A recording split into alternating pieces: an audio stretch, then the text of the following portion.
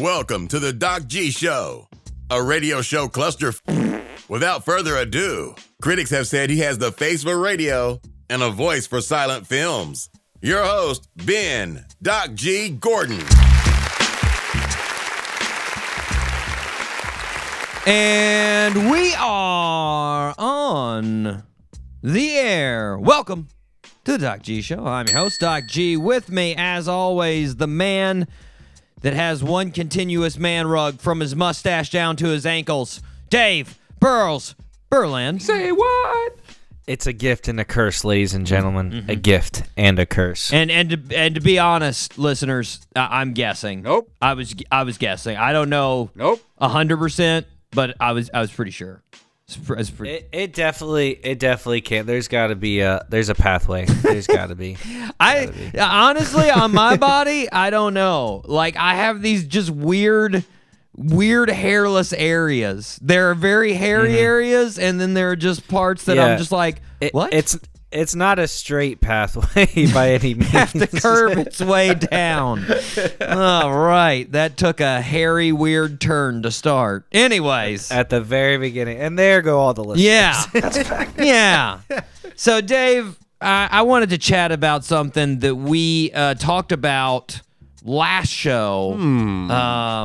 And I think it was interesting. We needed to go back and talk about it. So last show we discussed a lady who still sleeps with a teddy bear.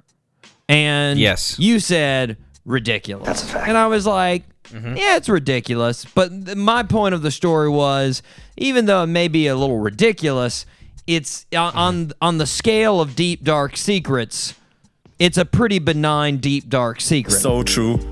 And, And I was thinking about this and ruminating, if you will. And I was watching some NBA bubble basketball. And as I watched it, I discussed it with my stuffed animal friends. And I was like, guys, is it ridiculous that I talked to you? And they were like, no way. And one of them was like, yeah, a little bit. It's a little weird. And I was like, come on, bro. You got to be on my side. At least he's honest. Yeah. He's honest. Exactly. He calls it as he sees it, you know? But right as I was getting in this convo with him, a commercial for All Elite Wrestling came on, you know? And all of a sudden there were dudes in Speedos yelling about how they were the king of wrestling, and there were flames shot into the air behind them, and there were like 50-year-old dudes out in the audience like, wow, yeah! Wait, what? And all kinds and all kinds of dramatic music. And I looked over at my stuffed animal and I was like, guys, this real? They script everything that goes on in these fights. So true. And my stuffed animals were like, yeah. But look at it. Fans love it, man. They're going insane over that. And I was like, good point, man. True. Good point. True. And then I started thinking, though, you know, I was like, if you want to geek out over another sweaty dude beating up another sweaty dude that's dressed up in spandex and leather, cool. That's right. Do your thing, right? Yeah. Teach their own. Exactly. But, you know, it's your way of suspending reality. And the lady in the Huffington Post article suspended reality by talking to inanimate objects. So true. That's what she did. My point, Dave, is that everybody has their form of pro wrestling. Yes! Whether it's pro wrestling or dressing up in drag and going down to Key West or going out in a field and getting your LARP on with a foam sword or playing Fortnite until 4 a.m. in the morning. True. Sometimes the way people deal with reality is by leaving reality. And and if you say you do nothing to escape reality, I say two things. Bull, and two, get out of the way because that person's a sociopath. You have to, at some point in time, escape reality. Right, you got to turn the switch off and go into your own little zone. Definitely, exactly. And maybe to stay healthy. Maybe Dave hits a couple golf balls on the virtual golf tour. You know, exactly. And I don't have to see any fake animals talking to me or dudes tackling each other in Speedos to do it. Not that I'm better than any of those people. I don't have to be a weirdo like Doc over there or one of those weirdos watching wrestling, all right? I'm just playing golf. Girl, come on. Eat it. Anyways, let's talk about your reality a little bit, Dave. Sure. We need to let the listening public know something. You have gone through COVID. I contracted it, yes. Yes. And survived. Yes. So first of all you weird COVID deniers out there that for some reason have an idea that it doesn't exist, it exists.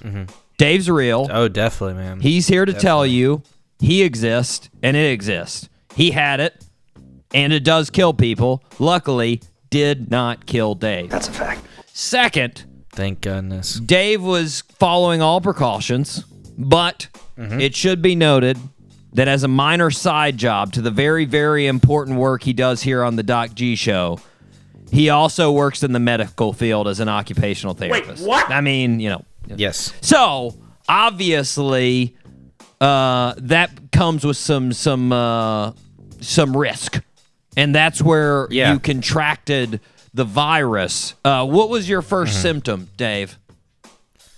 So my first symptom, I woke up on a Sunday morning with like this killer headache that I had it was almost like I woke up and I was like hungover. It was that kind of headache. And I was like, well, that's weird. Yeah. Because you didn't drink. But I took some ibuprofen. You're right. Yeah. I was, not a wild Saturday night. Yeah. I was, so I took an ibuprofen and, in like an hour or so it was gone and I ran my errands for that day. At that point, so I work in skilled nursing facilities, long-term care centers where these people live, anywhere from like a 90 bed to 120 bed facilities, which are pretty much the main populations right now that are getting COVID. Especially the serious kind, the serious side effects. Right. Exactly. These people aren't healthy enough to live at home or they don't have anyone that can take care of them to the capacity that they need. So they either live in these places or they're there for short-term rehab for a few weeks to a couple of months. But so I had been around COVID cases probably 8 weeks or so. Yeah. And everyone has different symptoms. No one had really complained to me about like a headache as the first one. They make every day we go in there to the office, you have to get your temperature done. They ask you, have you been sneezing, coughing, all this like stuff that you would associate with, illness, the common cold or a flu, right? And so when I just had a headache, I didn't think anything of it, So I just went on my daily life, and then I found out a couple of days later. Now, on the other hand, though, with those common symptoms you were just talking about, your girlfriend obviously got it from you before you knew that you had it. Hers were much more serious, right? So for me, I had the headache, and then over the next few days, I got like the body aches, the fatigue. When I was notified that, luckily we get tested every 2 weeks by the state of Florida. So it just happened to be that Monday was the 2 week mark. So Sunday was my symptoms. Then literally the next day I got tested. Yeah. And I had results back by Thursday morning before going into work that I was positive. So unfortunately, I, just like every other American who don't know that they have it and, go to work and blah, blah, blah, and it spreads. But yeah, so other than that, I didn't know that I had like loss of smell until I tested positive. And I was like, let me smell this ground coffee. I was like, oh, I can't smell that. I guess I do have it. This isn't a fake positive. Now, has it returned as far as it smell? returned. It returned within the week. Nice. Nice. Yeah. So I don't have any lingering effects from it. And then I was good to go.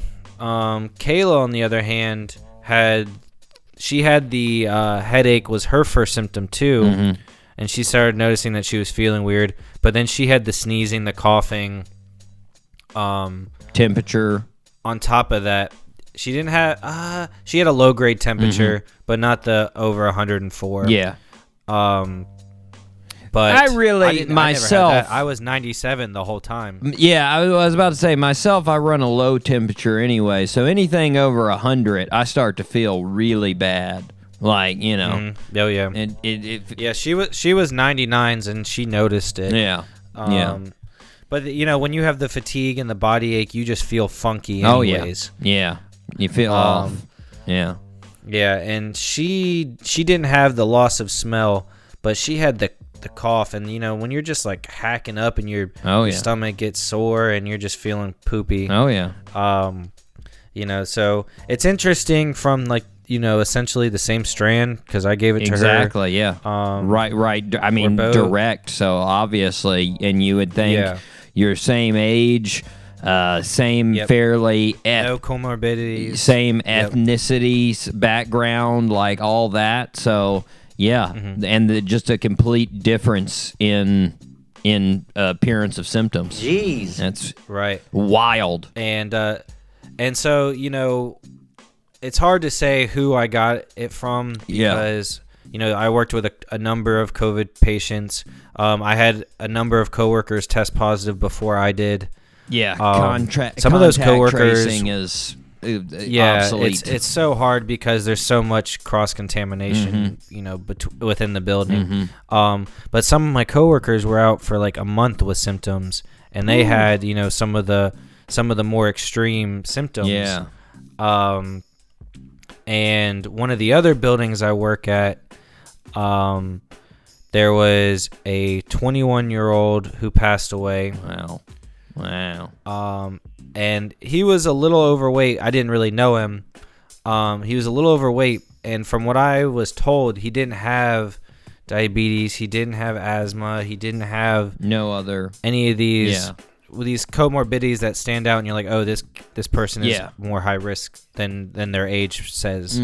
And there was also a 50-year-old who went all the way to having to be on a ventilator.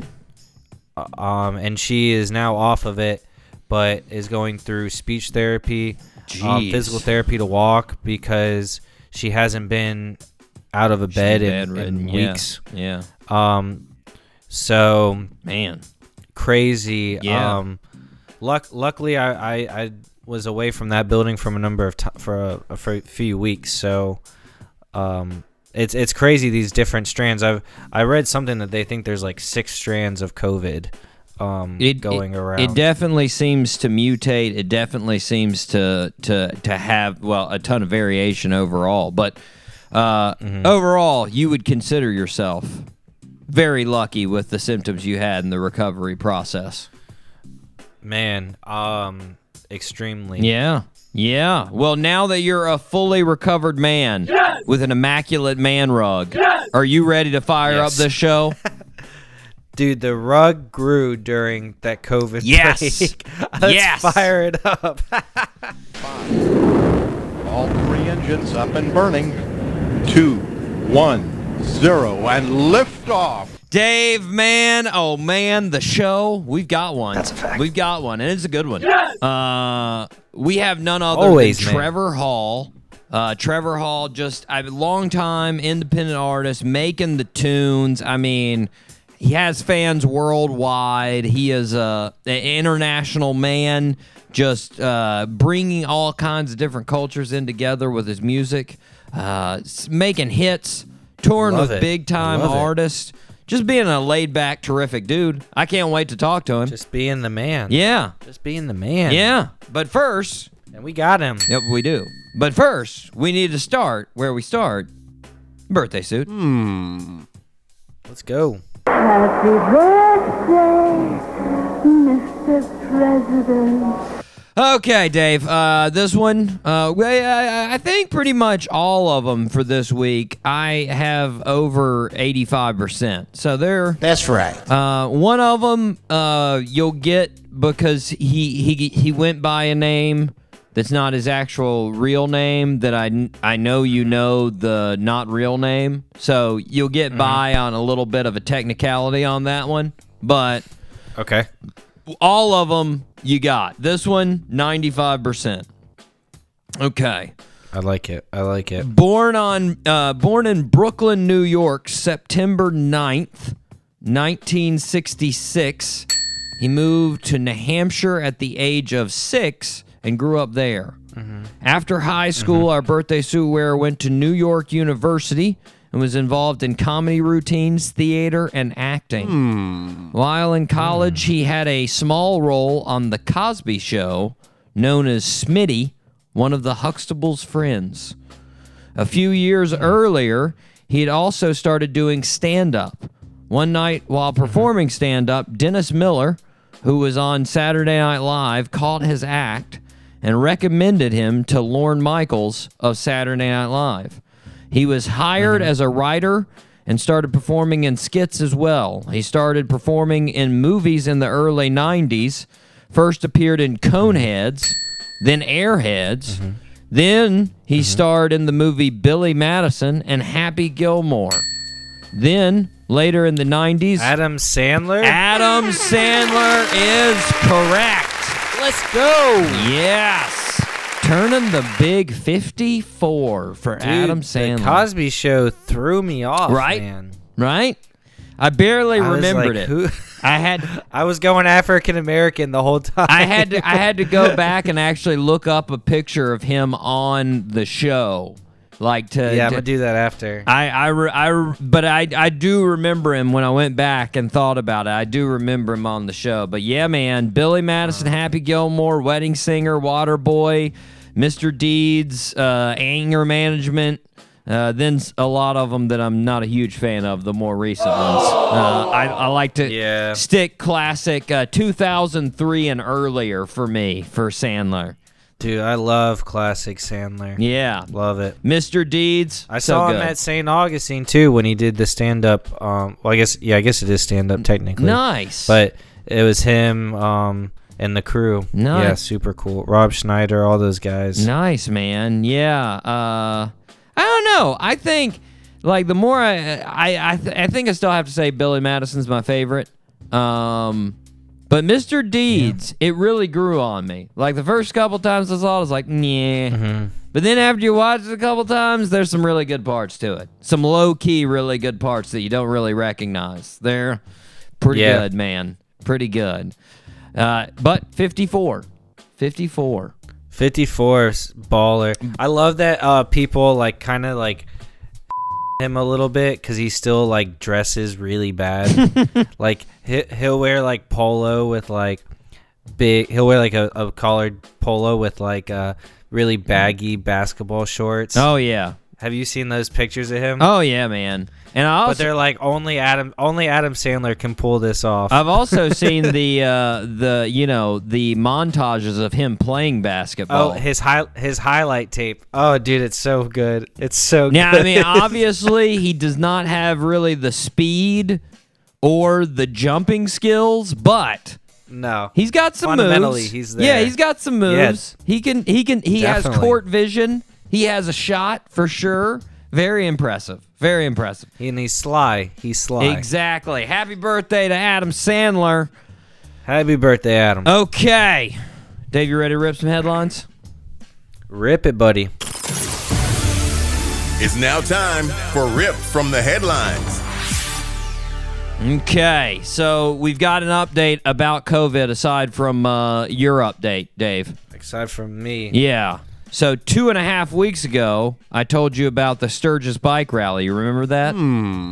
Yep. We talked about how a quarter of 1,000,000 people in one small town not following precautions.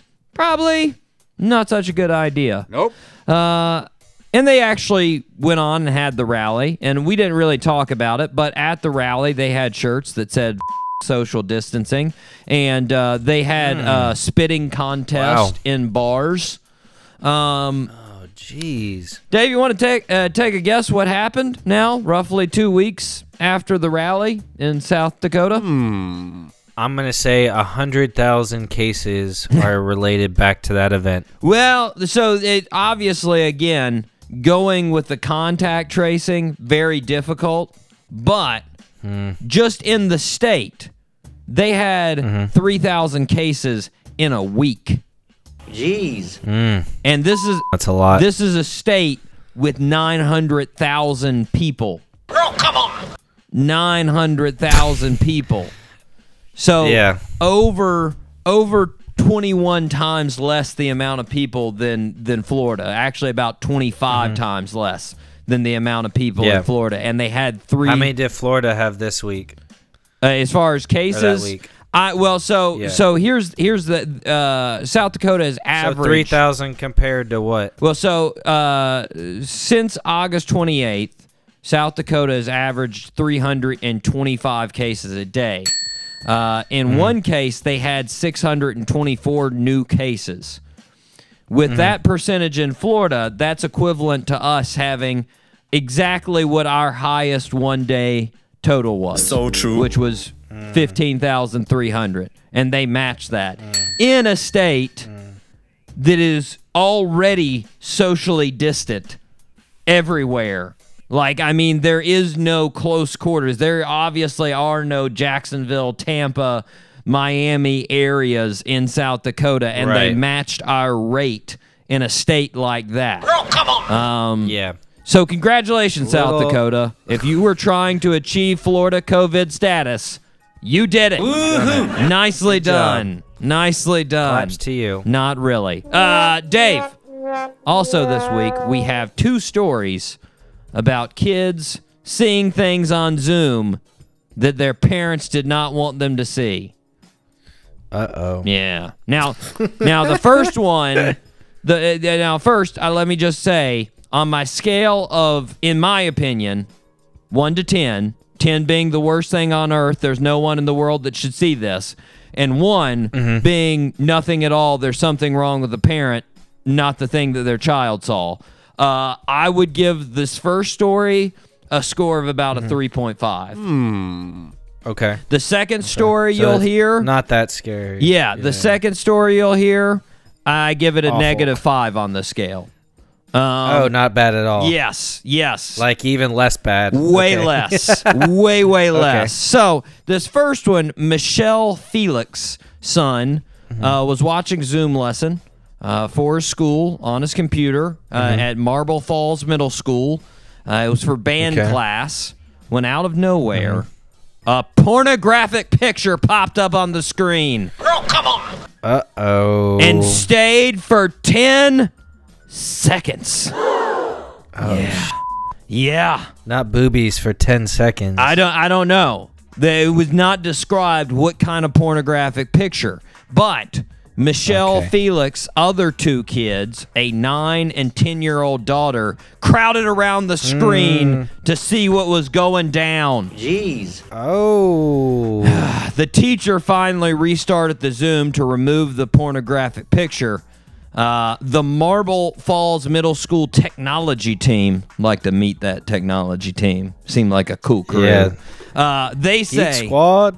That's right. they say they have traced the perpetrators to either our state, to Florida, and California IP addresses. So whoever planted Wow. it is coming from one of those two states. But They hijacked a middle school band Zoom session and threw up a naked picture for 10 seconds. It's Why? It's Zoom bombing. It's Zoom bombing, Dave. It's happening across the country, and sadly, oh my God. the damage was done, Dave. Yes! Michelle Felix said it was pretty vulgar. It was really bad. Nothing that my 9 or 10-year-old daughter should have seen, certainly. Nope. And I gotta say, Dave, Oh, I mean, gosh. you know, I gotta ask the question. We already knew it was pornographic material.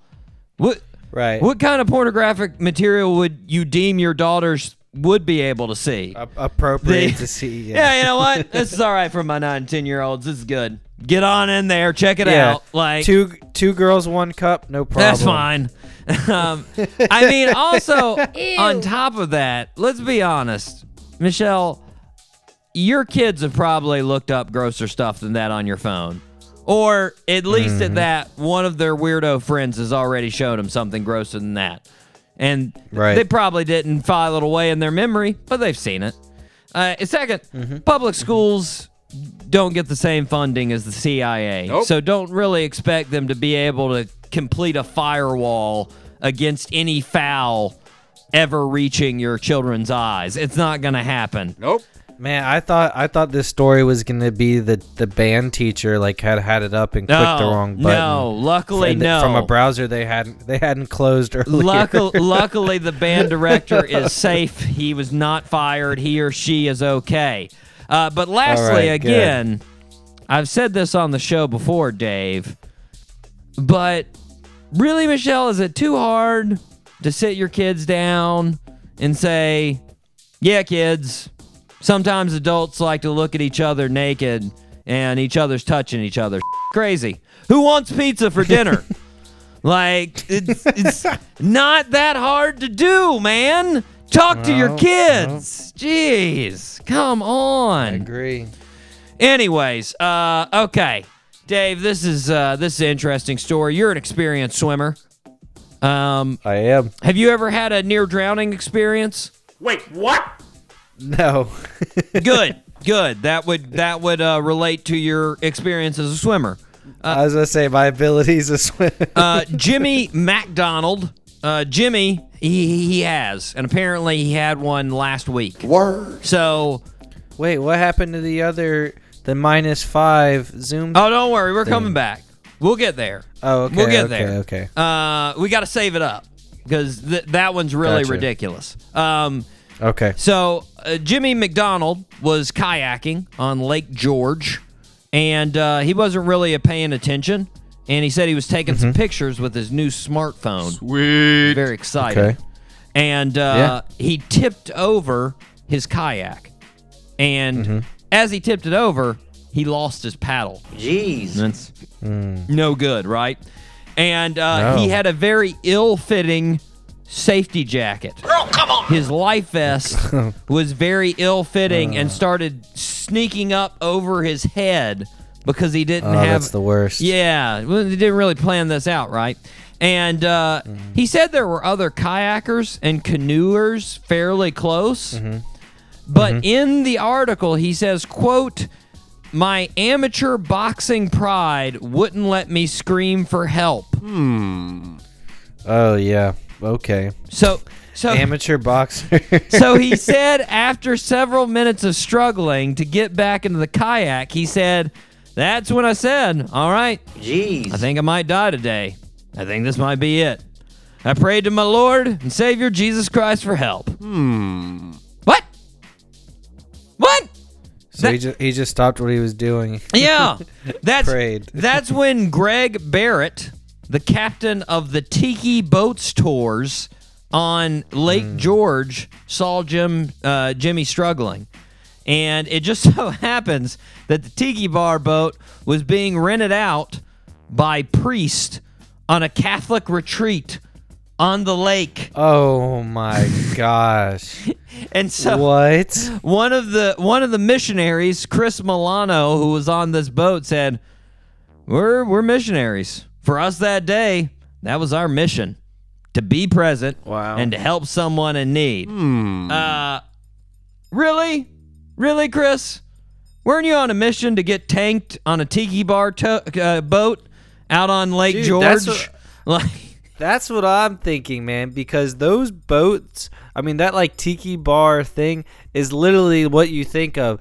A Yeah. tiki bar on top of a little like Raft. It has a motor on it. Is Yeah. all it is. yeah.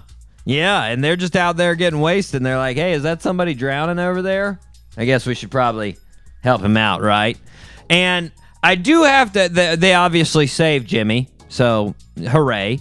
But I got to go back to the start of the story where his amateur boxer pride wouldn't let him scream for help. I'm sure he's undefeated, man. But But water almost defeated him that day. like that's Mother Nature. That's how dedicated this man is to not asking for help.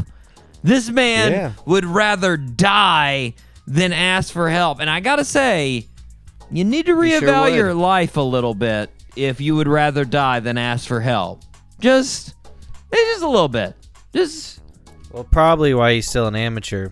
He'd probably be a pro if he asked for help. If and he someone actually taught got him a couple coach, things. yeah, Right.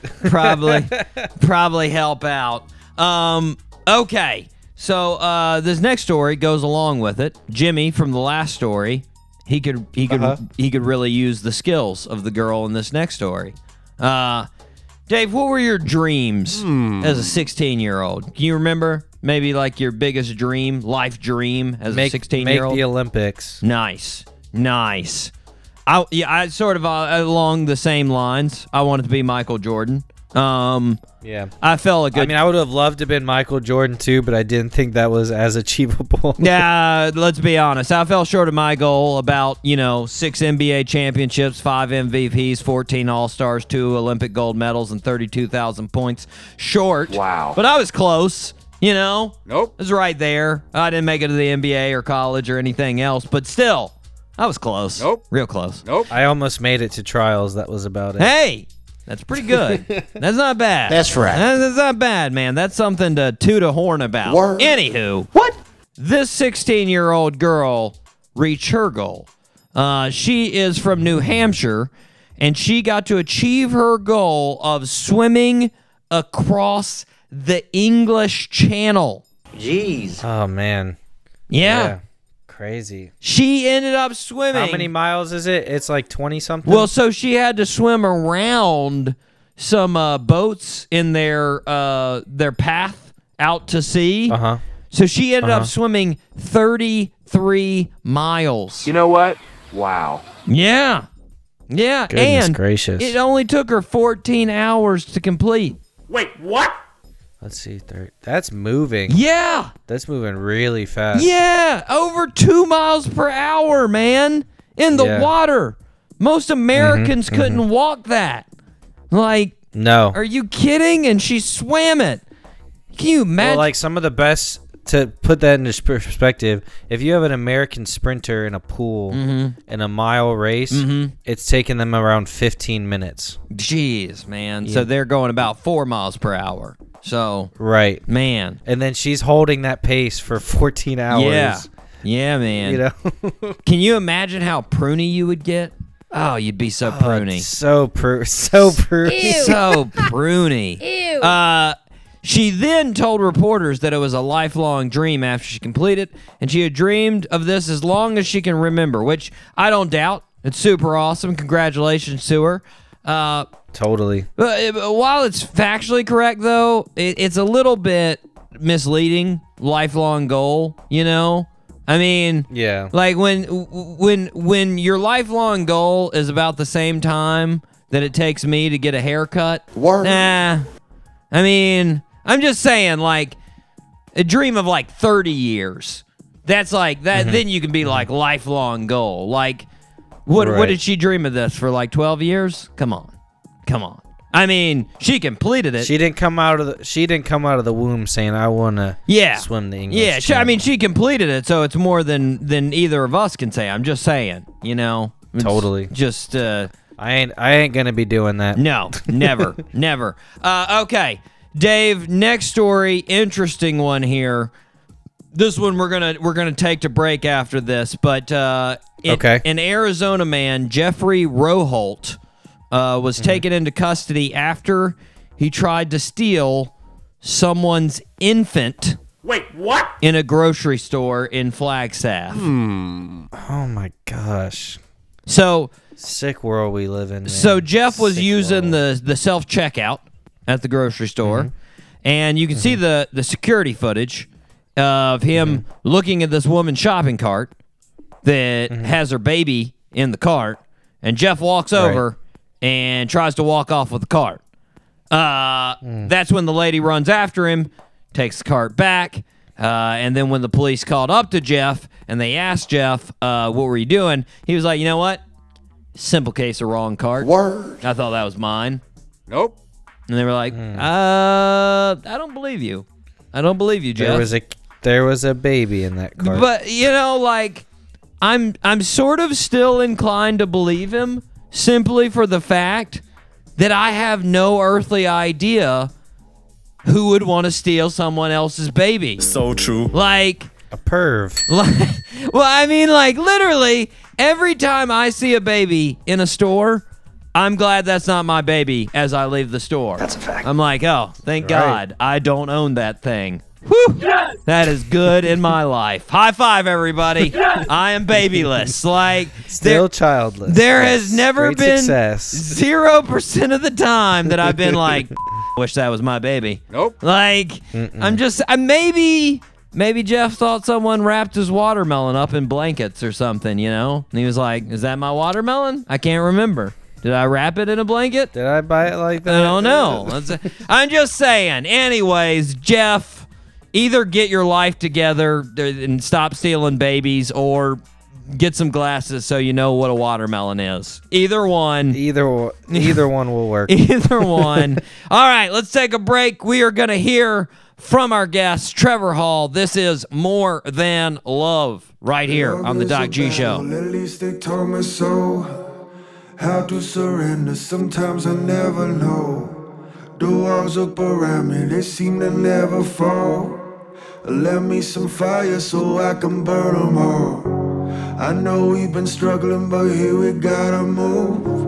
I can still see you, now can you see me too? Remember the rivers and how they merged our hearts. Never apart, cause we came for more than love. So baby girl, don't you run.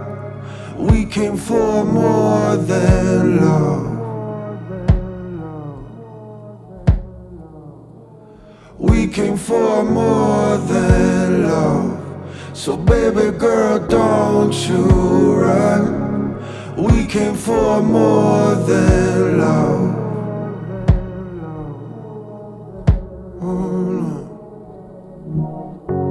I can feel the fear on every single breath. Sometimes I feel like I can't take another step. But darling, I'm a soldier. I know that you're a soldier. So let's climb up this mountain and get over all the things that keep us in the shadows, girl. I intend to cut them out of both our worlds. The mirror of the heart, it never lies. Gotta purify our eyes and shine. We came for more than love. So baby girl, don't you run. We came for more than love. We came for more than love. So baby girl, don't you run. We came for more than love.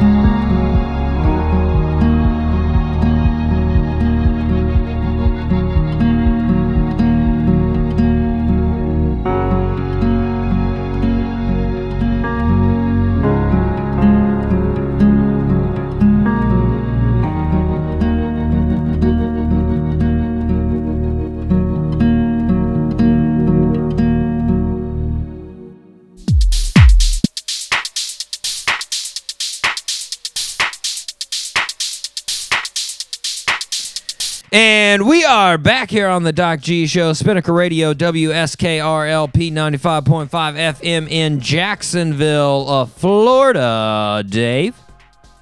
Ladies and gentlemen, please do us a huge favor. Stop what you're doing. Yes. Download the podcast Yes. downloading app. Yes. You know, your iPhone comes with it, so you don't even have to do that step, That's really. true. Then, click on podcast. Click Yes. the Doc G Show. Yes. Download us. Yes. Give us 5 stars. Yes. Give us a good review. Please. Not some crappy half-butt one. We don't want that. But you Put your heart can. and soul into this review. If your No. if your choice No. is between crappy and no review at all, give us just the one that's like, I like those dudes. That's fine. Okay, yeah, that's fine, but not like crappy where like they're like these guys suck. Oh yeah, 5 no stars. negative review. Keep that to yourself. Nobody wants that. Yeah. Nobody wants No. that. Yeah. And then when you're done doing that, you can go look at the highlights on the Instagram at Doc G Show, and we also got some cool stuff at the website www.thedocgshow.com or docgshow.com, whatever you want to do. We got Yeah. both of them. Yeah, and I noticed Dave updated his likes for our show today. He went back and did. was like, "Oh man, I haven't liked these." Boom, boom, boom, boom, boom. Rapid fire. I know. Likes. I was like, let me watch these. Yes, So and you were they're good clips. you were I like, liked "Oh them. man, good Literally times." and figuratively. I remember those. I remember those. I remember those times. conversations we had. Yes, yes. Okay, Dave. We need to thank the people that listen to the show in shout-outs. And today, Let's do it. I thought we would switch it up a little bit. So we were lucky enough with our speaking of the podcast, we've got different analytics. They're now giving us a different list of analytics. So what I thought I would do today, instead of current listeners in our regular groups, do a little all-time shout-outs. Oh. So I'm So even if they listened one time, they get a shout out today. No, that would take way too long. What we're gonna That's do? what I was thinking. What we're gonna do over the past 4 years, and it's almost, by the way, exactly 4 years. First show was September 22nd, 2016. That's when Are the we first gonna have one- a party, a 4th year show? We should. We should. Anniversary show. I'm at least gonna put some balloons on Instagram. I can tell you that much. Jeez. Tell you There that you much. go. Um, Okay. But over those 4 years, who are our best listeners? What cities and what countries? So, Dang, that's Would- crazy. what do you want to start with? Cities or countries? Definitely countries. Okay. So, I'm going to give you the countdown. We're going to start with the 5th. Now, this is all-time listens from the countries outside of the U.S. Cool. Okay, so Cool, number cool, cool. 5. Number 5. France. France. Nice. Sacre bleu. Oh my gosh. Yeah, I practiced. What did you just say? I said that's basically expression of oh my god, basically. You know, Okay. like I can't It sounded believe like it. It sounded like S my D, and I was like, oh god. Whoa. It sacre bleu. Yeah, I can see it. I can see it. Okay. I can see it. Anyways, thank you, France. Number 5. We love Number you, France. 5. Number 4. A relatively new one, but they really powered through this summer. Ireland. Ireland. Ireland's Number been 4. killing it. Yes. Ireland number 4. Thank you. Thank you to all the Irish that listen Thank to you, our guys. show. We appreciate it. Actually, I don't think, trying to think about it, I don't think we haven't had a current Irish artist on the show. We did have No, we haven't. we did have Jared Dickinson, whose wife is Irish and performs with him. So that's sort of that's Close. yeah, that's almost it. But we'll get you some true Irish guests if that's what you want, Irish folks. We'll do it. Let us know. Number 3, they really powered through at the beginning of the show. I want to see them come back a little bit more. Germany. Ooh. Yeah. Number 3, Germany. Thank you to all the Thank you, Germans out Germany. there. We appreciate it. Number 2, Here we go. I didn't see this one coming, but you know they've got Australia? consistent. No, they got consistent listeners, and they had some strong moments at the start of the show. Spain. Spain. We do have a lot of España. Spaniards. Yeah. Thank you, Barcelona, especially. Thank you, guys. Regulars in Barcelona. We appreciate it. Everybody throughout España, we appreciate it. Okay. Number 1, outside. What do you think?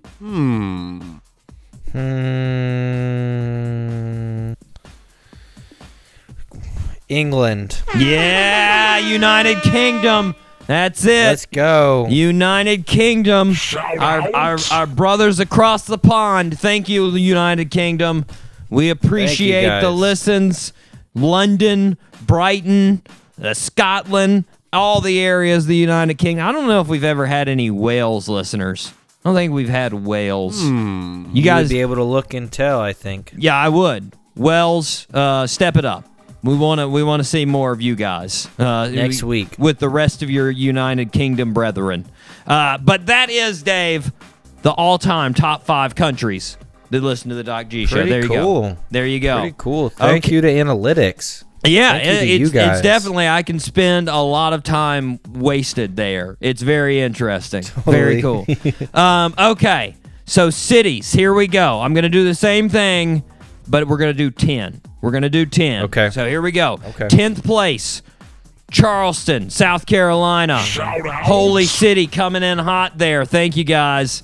Thank you. Love it. They had a dip in the middle of our 2018 was like a low point for Charleston. They've been around lately though. Yeah, they've they've around. came back. They came back, and they started when we first started. Since I they were went and there. visited, that's why. it. You spread the Yeah. love. Thank you. Yeah. 9th, Ashburn, Virginia, Commonwealth.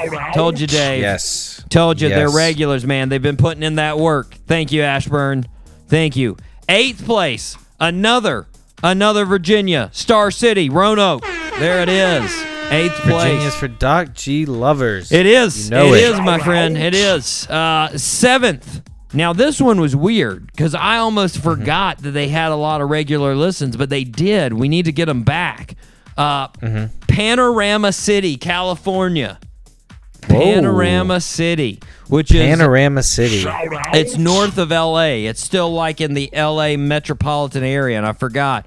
We had a Okay. bunch of listens at the start of the show from there. We need to get them Cool. back. We need to bring them back. Come back, guys.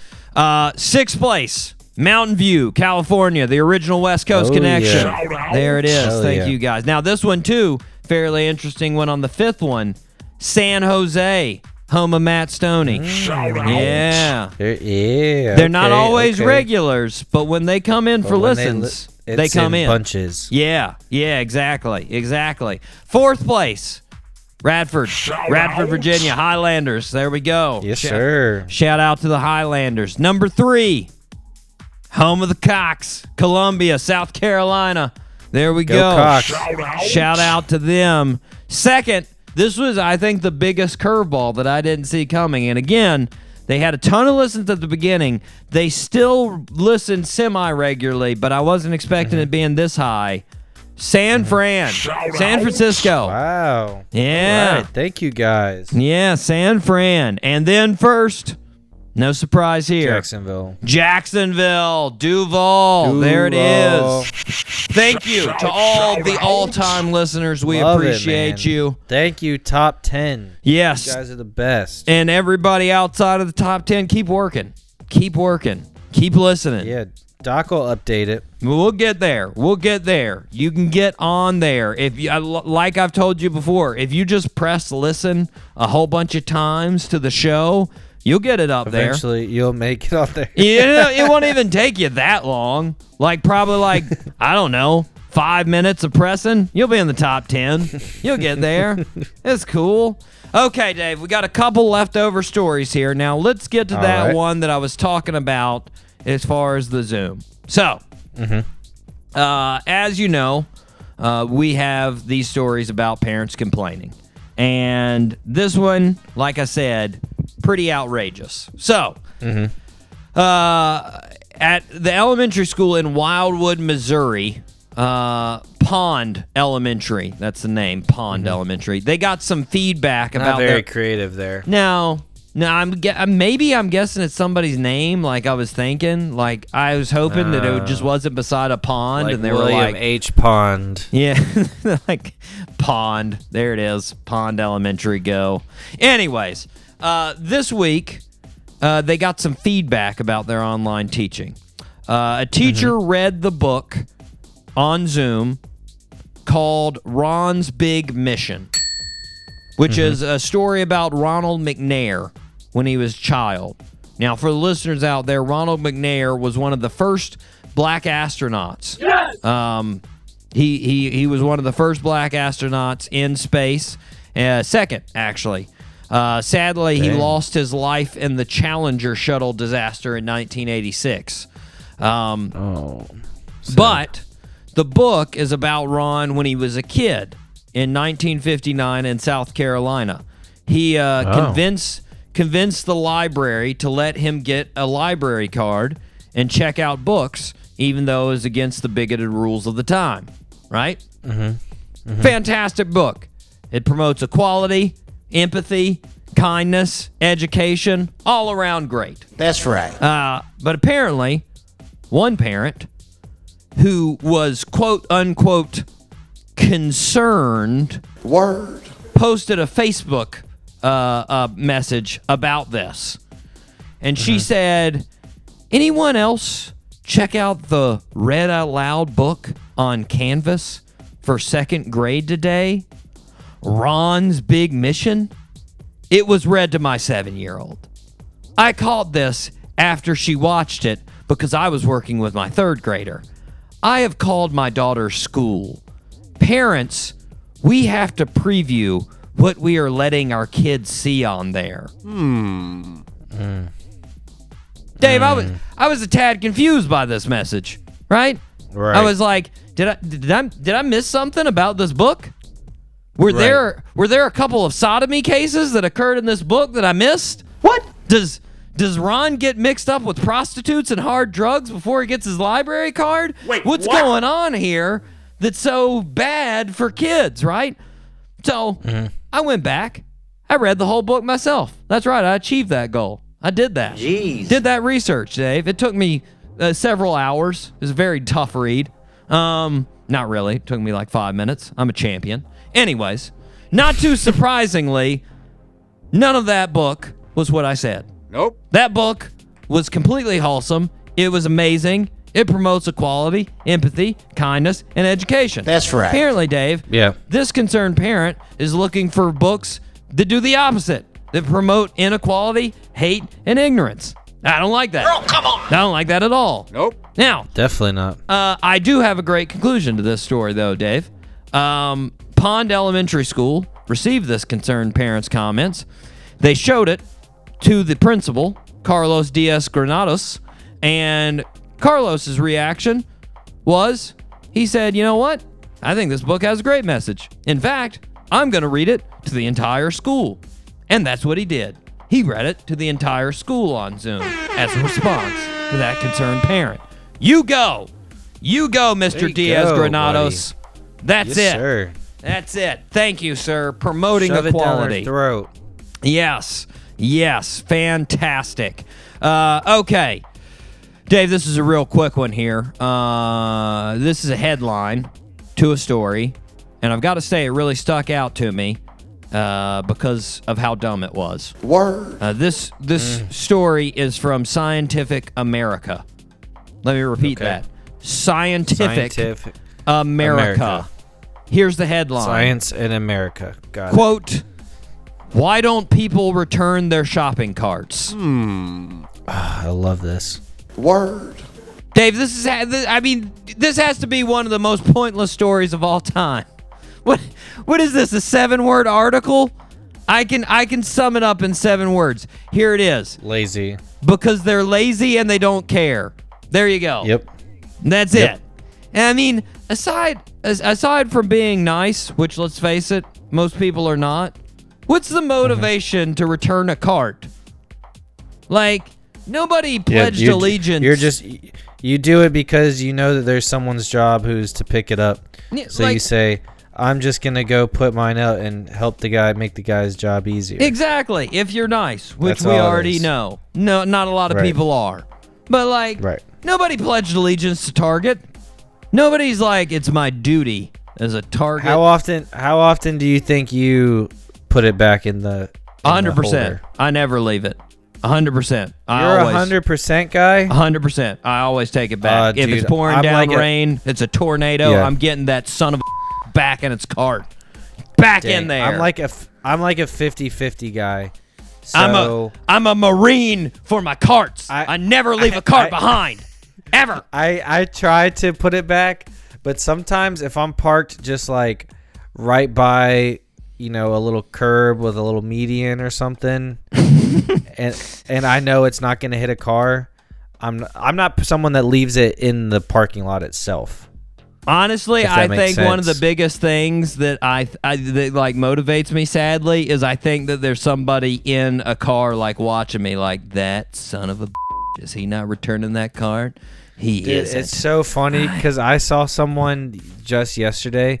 They were they were 2 spots down from the return, Mhm. and And they just just left left it next to the car. Yeah. And I'm like, you were right there. Right. So You close. were right there. So close.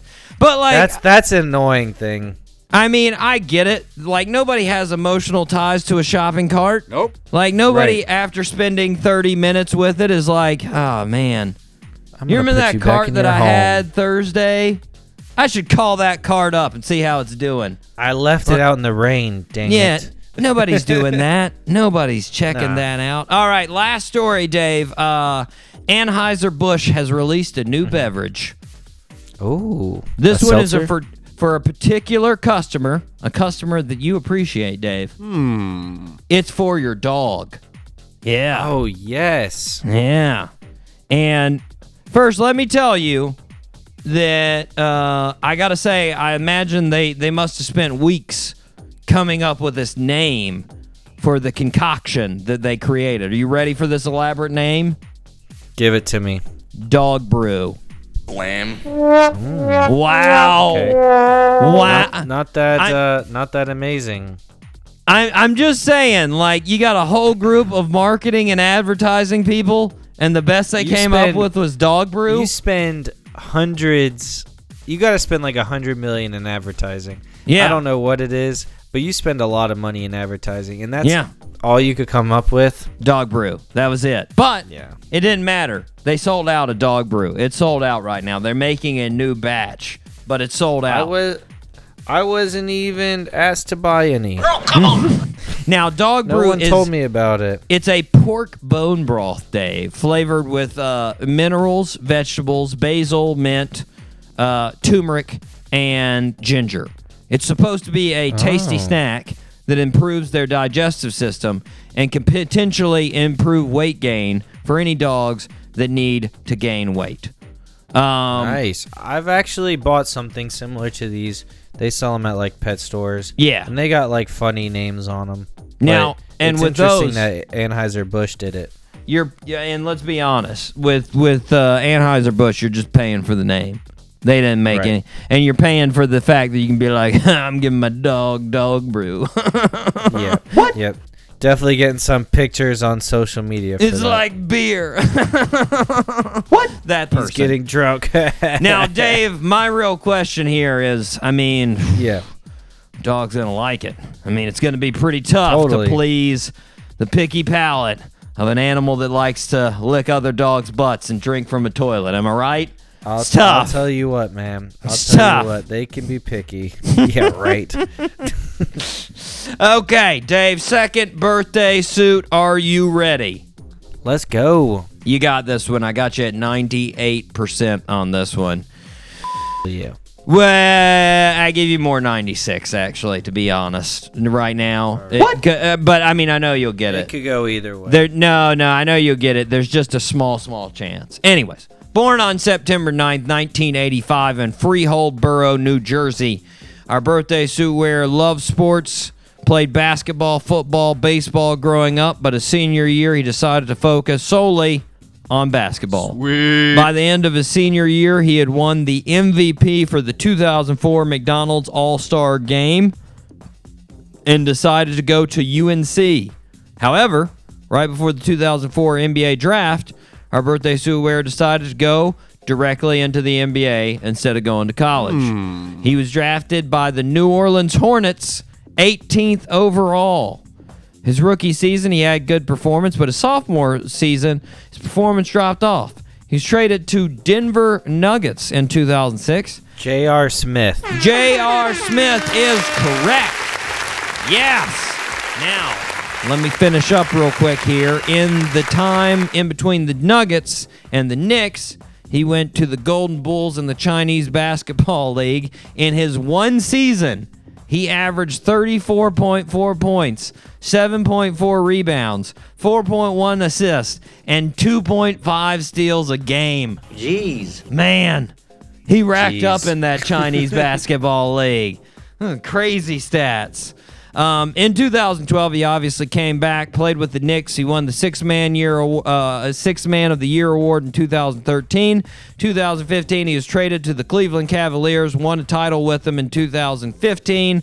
In 2018, he was criticized for apparently being confused in Game 1 of the finals of not knowing what team was ahead. On July 1st, pretty bad. This year, he was signed to the Los Angeles Lakers. J.R. Smith turning the big 3-5. 3-5. He's a baller. Yeah, he is, man. When he gets hot on threes, watch out. Watch out. Like you're in trouble when he starts nailing those threes, man. He can go off for sure. Mm-hmm. We are going to take a break. We will be right back after this break with none other than Trevor Hall, right here on the Doc G Show. The Doc G Show. Because sometimes you need something playing in the background. Every Wednesday at 7 p.m. on 99.5 FM, Spinnaker. This is 95.5 Spinnaker Radio. WSKR-LP-FM, UNF Jacksonville.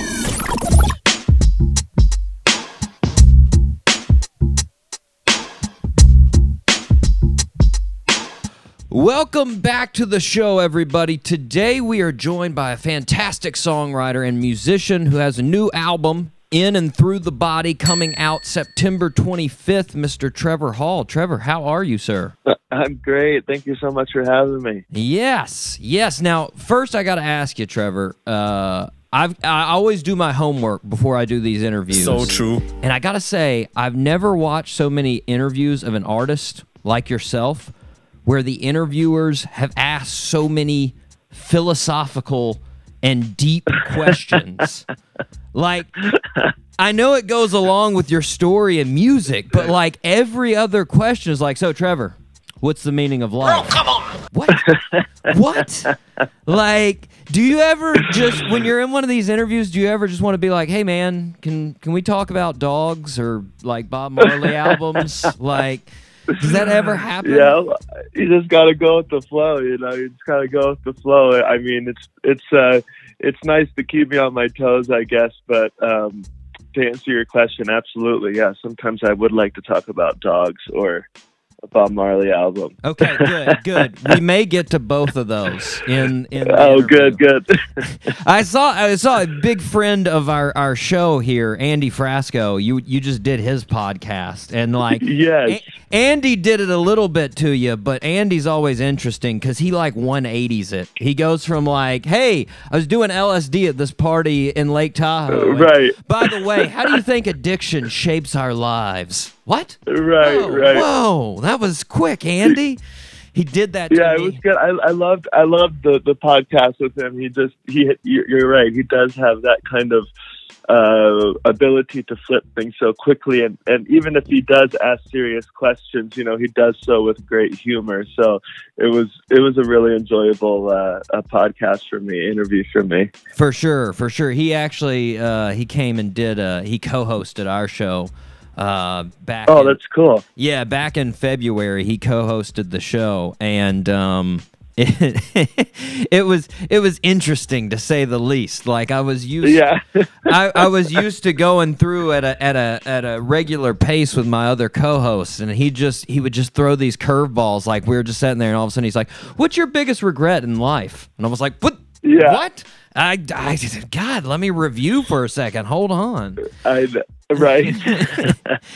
But speaking of, go back to my original there of dogs. I guess you've had more time to hang out with your dog because of the pandemic. Yes. Yeah. Well, we got, we've always kind of wanted a dog, and just being what it may, being a musician and touring and traveling, and my wife does a lot of travel for her job and stuff. We didn't ever think it was possible, Yeah. And then when things kind of started slowing down, and we thought, this is a great opportunity, So we went and rescued a pup. Very cool. And it's been really wonderful. It's changed our lives, and he's been a really great addition to the household. But yes, we do get to spend Nice. a lot of time with him. So that's been really, really sweet, So Man, that's it's probably a nice, all he's nice used change. to. He's probably just Yeah, I used know. to you being... It's funny because the other, well, maybe a week or so ago, we did a live stream from a theater here in Boulder, Colorado, Mhm. and so I got to take him into the theater and sound check, and let him run around and stuff, and give him a little taste of what's to come, because eventually I do want to bring him on tour. I do want him to be on the bus, so. It was fun. It was fun to see him in that environment. Is he freaking out a little bit? He was freaking out a little bit just because it was like dark in there and everybody was wearing masks, you know, and stuff. So he was barking a lot, but he's a good pup, and, Nice. and I'm looking forward to taking him on the road. Very nice. Well, you also, during the pandemic, I noticed you started Cameo, which I've seen a lot. I've seen a lot of artists do this.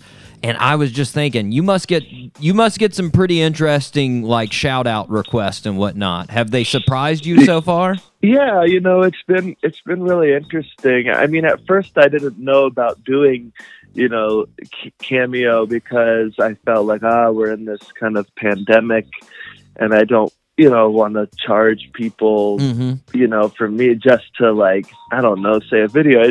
I didn't know how it would go over and how it would be received, but it was actually quite the opposite. People have been very appreciative that, we're doing something like this and able to offer kind of these personalized messages. And it's actually been super enjoyable, but most of it is, birthdays or anniversaries or this and that. But, I have gotten a lot of which is interesting, a lot of just kind of pick-me-up messages and, Nice. People are going through a hard time, this and that. And it's nice because in a time right now where everybody feels a little bit perhaps disconnected, it's been a really great way for me to connect with fans and people and feel like, I'm doing something.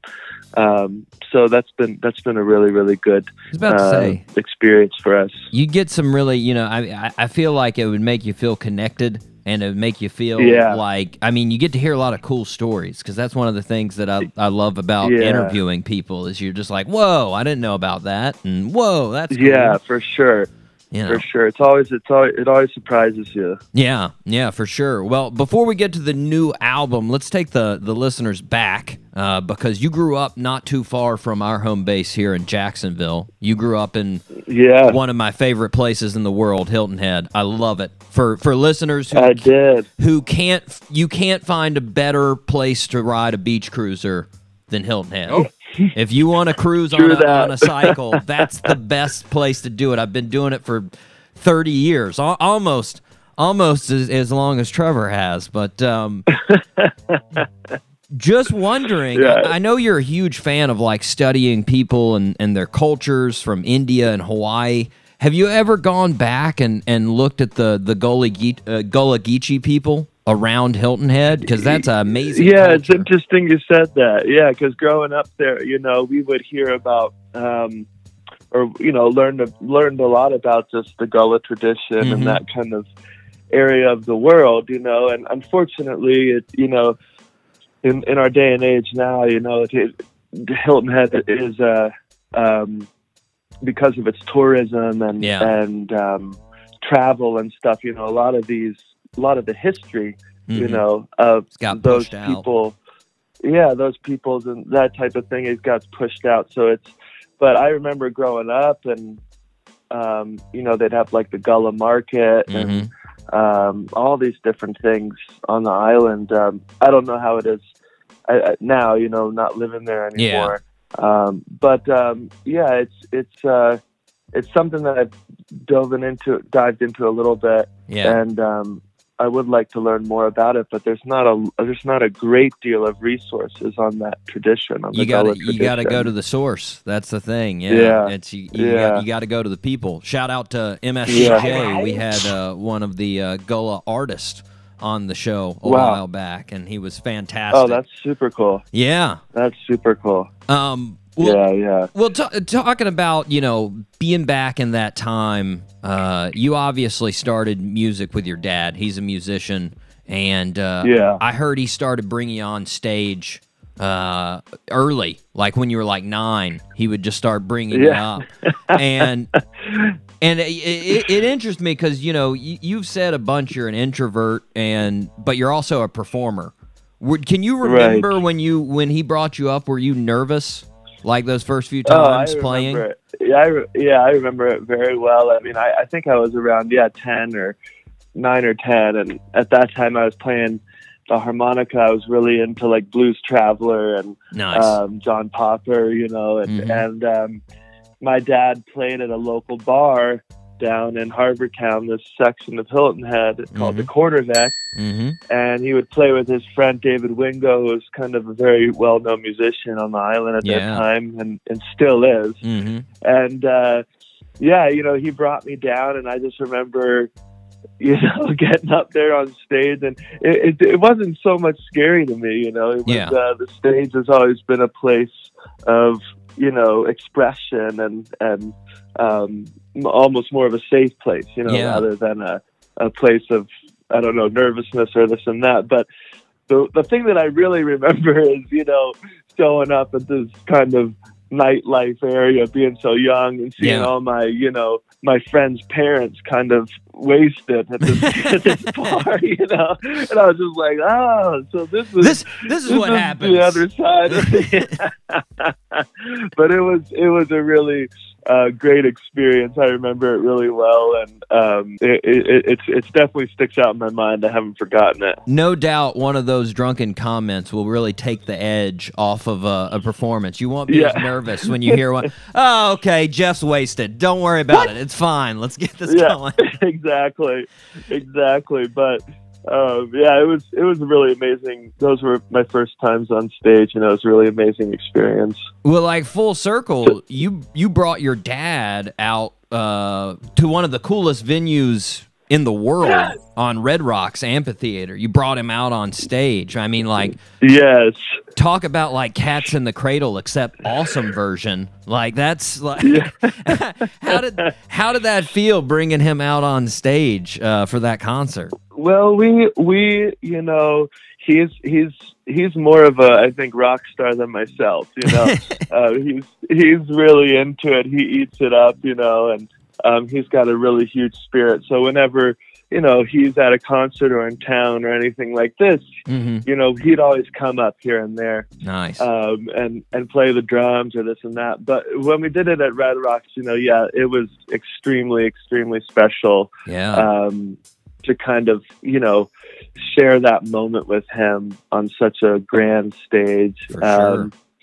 Yeah, it's definitely a great memory. I just feel blessed, you know, to have the opportunity to do that with him, you know. Now, was that one of the concerts with Rising Appalachia? No, the Rising Appalachia show got canceled. Got canceled and postponed. So we're doing that. 2021, hopefully, you know. We'll see what happens, you know. Shout out to Leah. She was on the show. She was fantastic. Oh, wonderful. Yeah, she's a good friend. For sure. Well, you mentioned you loved playing the harmonica when you were young. Was it Blues Traveler, like in particular, or what attracted you to harmonica first? Was it just because you can stay in key easy? Or? Oh no, it was actually searching around the house. My dad, I had a harmonica in one of the drawers, kind of in the family room, and it was more of just the discovery thing. Yeah. I don't think I really knew about Blues Traveler yet. Nice. It's just like I found this harmonica, and being so young, it was easy to. Harmonica was, generally easy to play. For sure.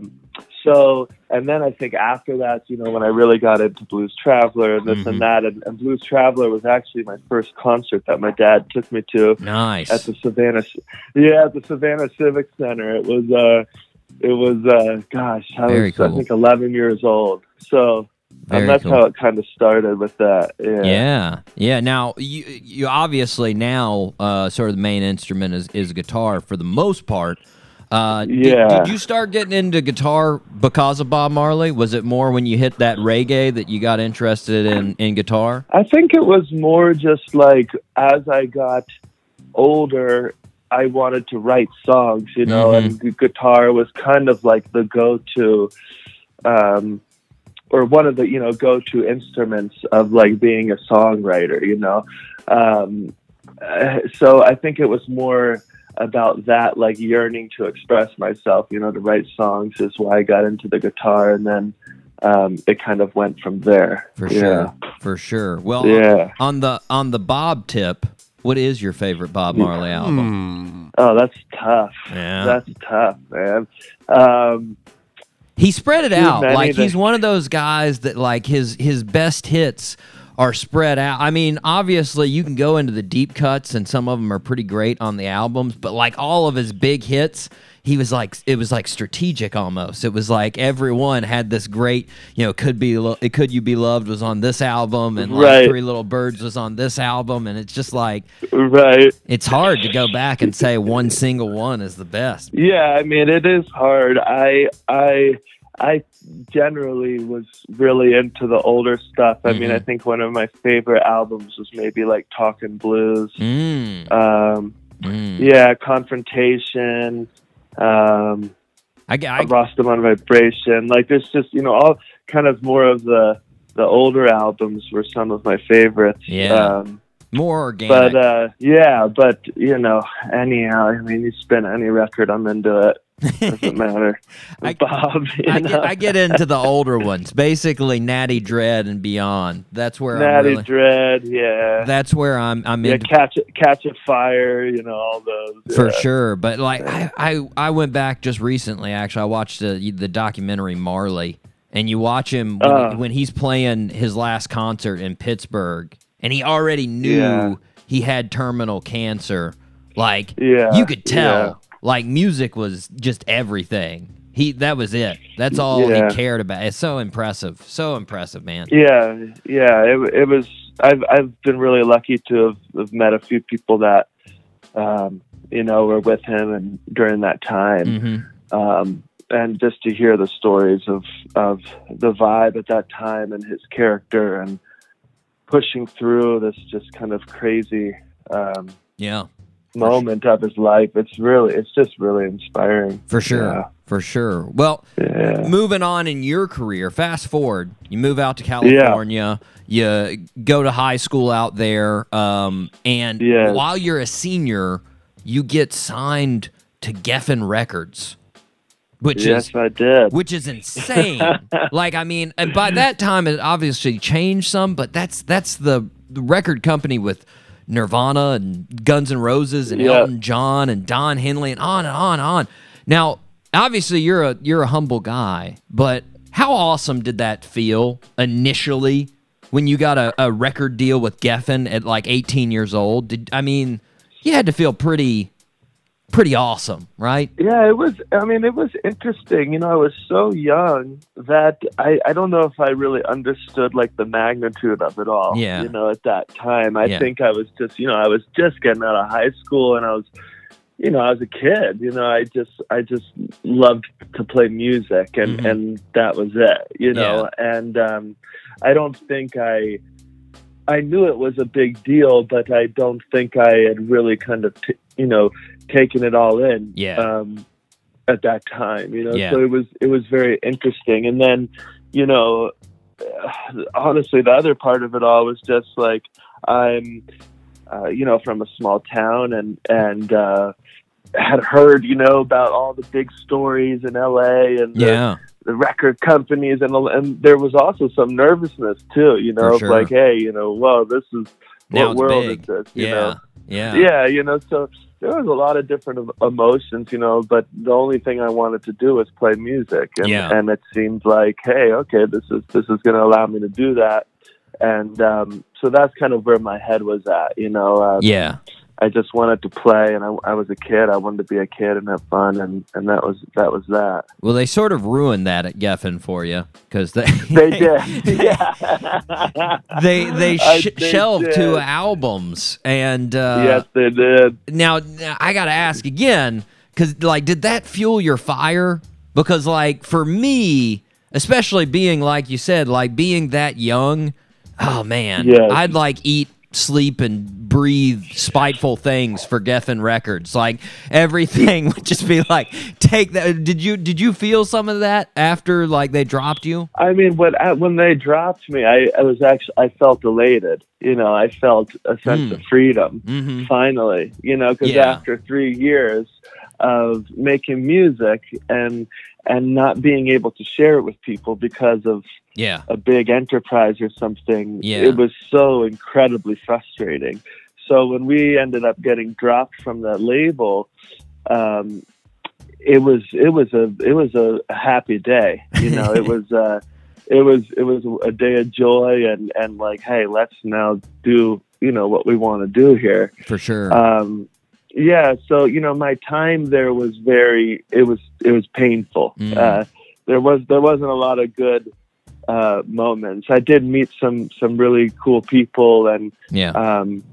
And got some great opportunities, but it was a lot of struggle. But I'm really thankful for that struggle. I had to learn a lot at a young age, and I had to really kind of step up my game and not be so naive, I think. Yeah. To just the ways of the world, Yeah. and greed and money and, just ego. I just had to kind of grow up really fast. So I'm really grateful for that time, Gave you a little it slap taught me of so much. reality. For sure.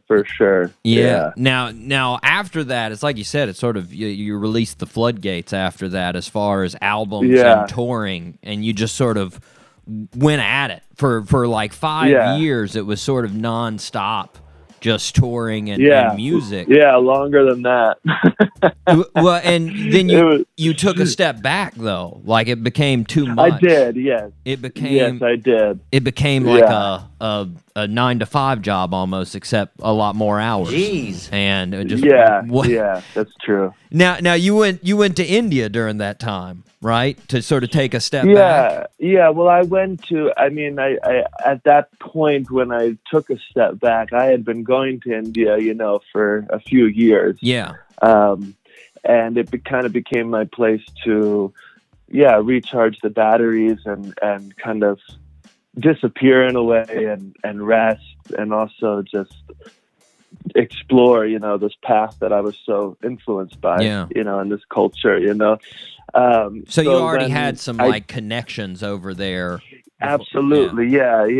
And then, when I kind of hit that point that you're talking about where I just got so burnt out, Yeah. I just knew I'm going back to India and I don't know when I'm coming back type of thing, So was music so was music all the way all the time, you were planning on coming back to music, or did you not even know then if you would come back to music? I didn't even know. Yeah, I didn't even know. I just needed to I needed to take everything off the plate in a way and fall in love with things again, at that point I was touring so much and I was, just, we were killing ourselves, and our bodies and, I was just so burnt out that nothing was fun, and I was really negative and had just kind of, fallen into this hole that I wanted to get out of. So For sure.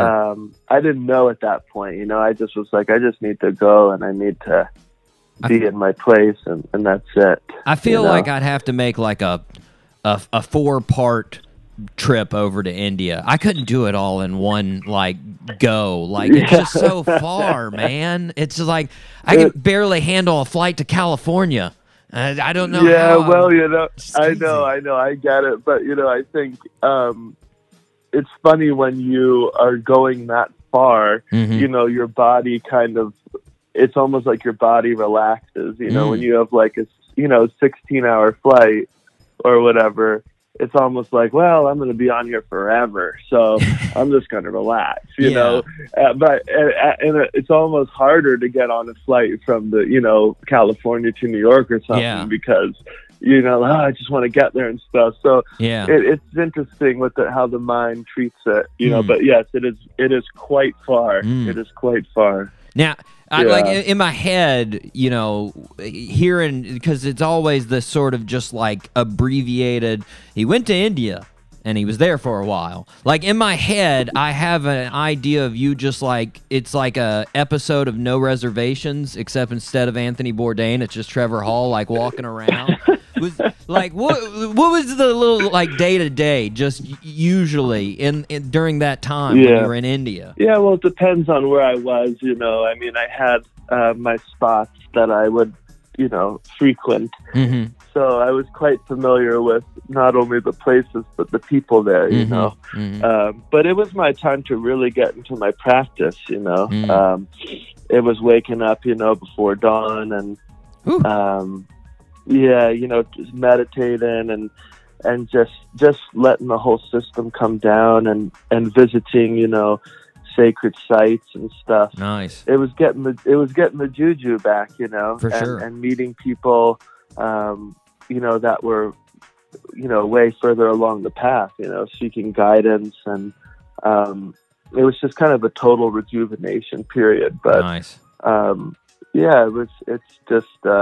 my favorite place. And now, did you get married on that trip? Yeah. No, I got married in 2013. Okay. When we were there. Yeah. So it was just kind of after that. Because I was about to say that would be a lot for rejuvenation. Like you're getting rejuvenated, and then you're like, why not? Let's throw a marriage on top of it. Here we go. Yeah, well, that was part of the rejuvenation. I think it was finding your partner.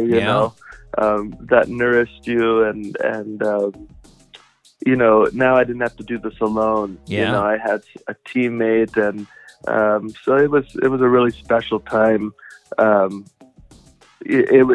Obviously I was struggling with music and this and that, but because of that struggle, it helped me, turn to different places. Yeah. And that's what, kind of gave us the fuel to keep going. Got something to create a base on that you can build off Absolutely. of. Yeah. Yeah. Now, just a couple of years after that, you're in Hawaii and you're getting ready to head out. You're going to go on tour. Your wife's going to go to Nepal, and your leg starts itching. And it turns out the itchy leg is a horrible staph infection. Now, do you have any idea where that came from to this day? Do you know? No, I mean, from talking with the doctors and stuff in Hawaii and stuff, like staph is kind of highly prevalent, Oh, no. On beaches and water and in a tropical environment. It's not totally uncommon. So it could have just been swimming, in a certain place or cutting my foot on a piece of coral, and then you just never know. Yeah. But it was it was part of the process. It was part of the journey, and it was a pretty crazy time. No doubt. Pretty crazy time. Well, I found it really crazy that your wife stayed with you while you were sick. Like I said, she's supposed to go to Nepal, and that's when that huge earthquake hits Nepal. Yeah.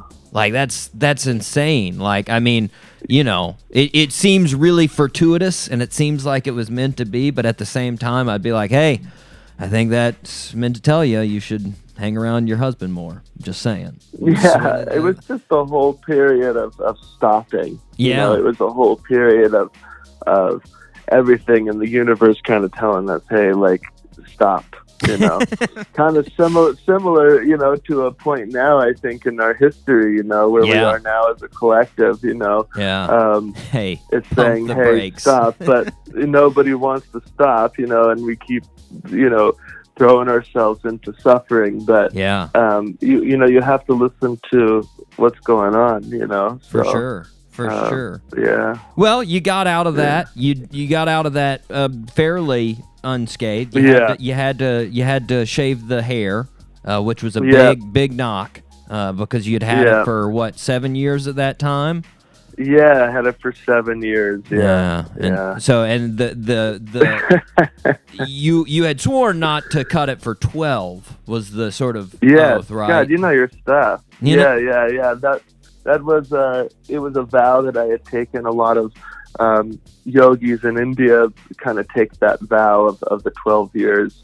So it's something that I wanted to do, and to not be able to kind of make it there was kind of heartbreaking. But you also you have to be practical. You know, I'm not gonna keep something if it's damaging my health or this and that. So, well, obviously. I think some people think I'm taking that oath, and then I just tell them I'm lazy and I don't cut my hair, and that's, you know. Mine's usually an oath of about 3 years. Then I'm like, oh, it's coming down to my waist. I need to cut this again. Okay. So let's talk about the here and now. You just released the newest single, "Fire on Your House," and it's got more bite, or I guess in your words, a little bit more hiss than normal Trevor Hall songs. It sure does. Now I know you said you wrote this several years ago. What initially sparked your creative fire to write this one? Well, I mean, I was, you know, it's a lot. I mean, growing up in the music industry, you know, any industry, life, whatever, you know, you kind of meet people that you trust, and they break that trust, and it stings, you know. For sure. And in the music industry, just being taken advantage of in certain instances is hard. You know, it leaves a bitter taste in your mouth, and you know, I'm always trying to, you know, let things go and forgive and be cool with things, you know. But I'm a human being, and it was just at a point where I couldn't take it anymore. You know, I needed to release it in an artistic, you know, cathartic kind of way, you know. So it just was kind of born out of, you know, those instances of betrayal or kind of feeling of being somebody trying to, you know, put their power on you. And sometimes you need to stand up for yourself, you know. And that's what I felt like I needed to do. It's interesting. I feel like that specific getting basically manipulated in the music industry has spawned a lot of good songs.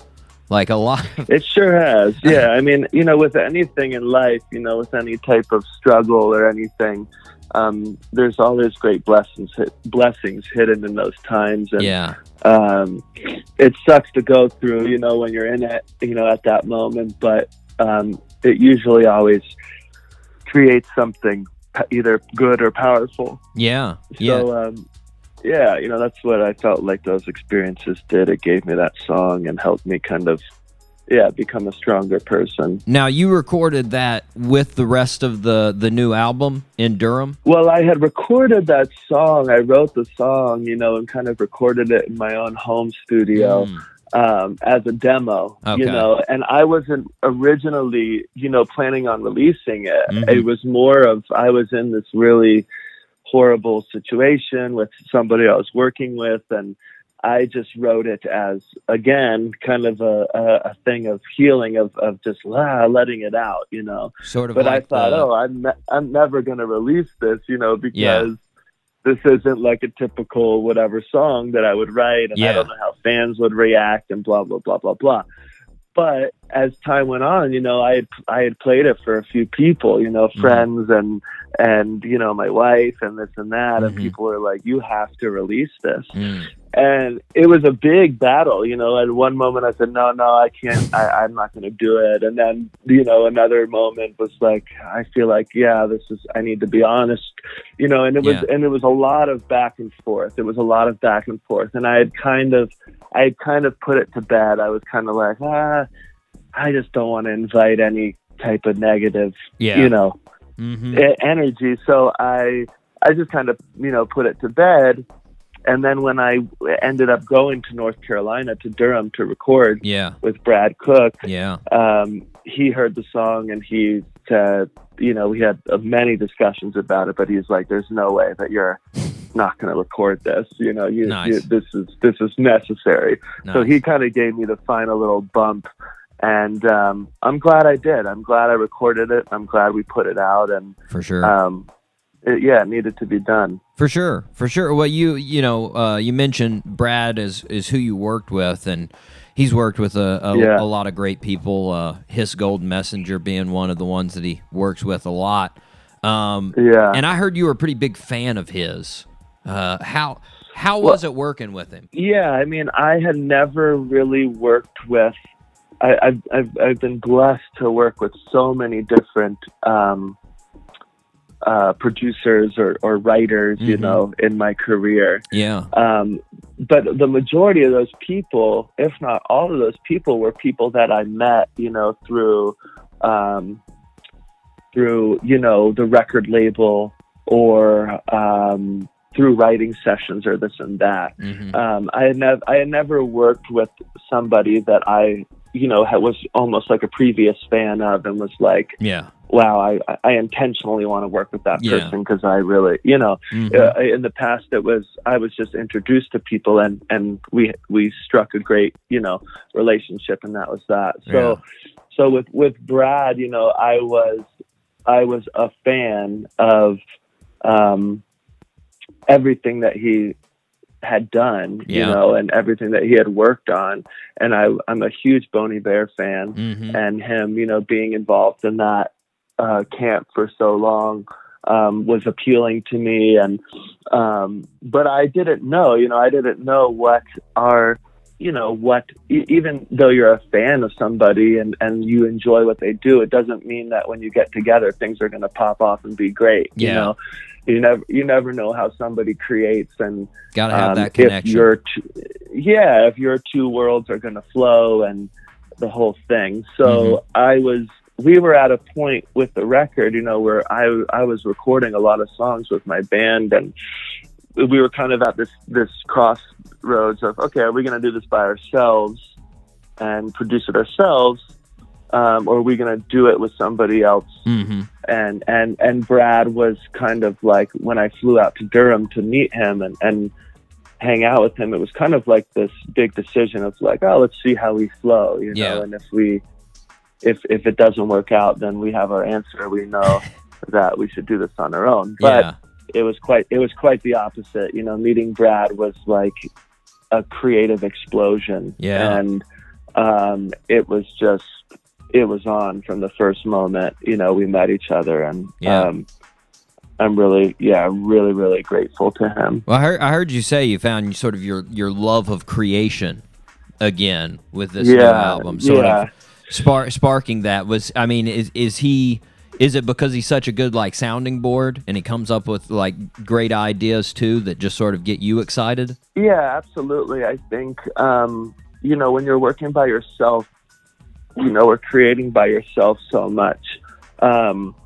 it's, you know, you're in your world, you know, and it's, you know, sometimes it's really nice to have somebody come in and ask questions and poke you and or show you a different view, you know, and Brad just really kind of, it was just the joy of creativity that he just ignited again, you know, my being, and it just no ego. just pure love for music and sound, and he had no expectations, which was so refreshing. Yeah. And it was just, it was just like the perfect person, I think, to walk into my life at that point. Opposite end of the spectrum from the Geffen days. Oh, absolutely. It was just joy, man. It was just pure joy. I mean, every day waking up and going into the studio for this album was just so much fun. Well, speaking of the joy, I noticed that one of the songs, at least, I don't know how many, but I saw it on Instagram, you got your wife, your mom, and your sister singing. I do, yeah. What was the inspiration on that? Did you go in being like, we need a 3 sister, wife, mom combo on the song? Yeah. I mean, that was a really special day. It wasn't really planned. My sister lives in North Carolina, and, my mom obviously lives in South Carolina, and they, because I was so close, they came to visit, in Durham. They made the trip to Durham and drove to Durham and hung out with us in the studio for a couple days. And, this song pops on, this song, Open Doors, we're recording and listening to different things, and Open Doors comes up. And I was just like, yo, like, you guys should sing on this, and they're all like, no way, no. And I'm like, no, come on, like, let's just do it for fun. Let's just see what happens, So we hit record and put them in front of the mic, and it was just an amazing experience to have, 3 women, from my family, my mom, my sister. It was just an amazing moment for me, and they sounded great, and very cool.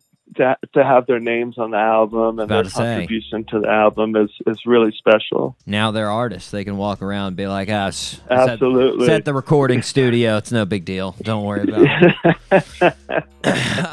So, last question on the album: How can fans sort of prepare themselves for this album? How does it compare to Fruitful Darkness? Yeah, it's a good question. I mean, with the Fruitful Darkness, it was, a period of, lots of learning. Not that this album isn't, but I was definitely going through lots of different things, at that point of my life, and struggle and finding, really learning more about myself and kind of digging into deeper, I think, I don't know, aspects of yourself, it's kind of really about facing the unconscious or the subconscious. And so there's kind of more like, I think, serious kind of subjects, but with this album, I really felt like I was really in joy. Nice. I was really in a place of, just celebration of the human, and just being in that joy, of celebrating all the different aspects of humanity or emotions, and doing it with love. And so I think there's there's that theme-wise, there's that different flavor. And then I think creatively, musically, sonically, with the Fruitful Darkness, I was just starting to step into this world of exploring different sounds, and was kind of dipping my toe in the water and seeing how it all fit together, I guess.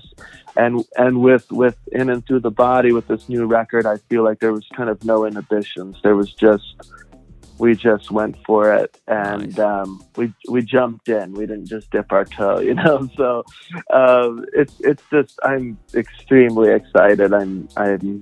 It could be my favorite album so far. Awesome. I think I think a lot of people could use that joy right now. I think that would be absolutely. That'll definitely be a positive thing, and jumping right in. People want to hear those sounds for sure.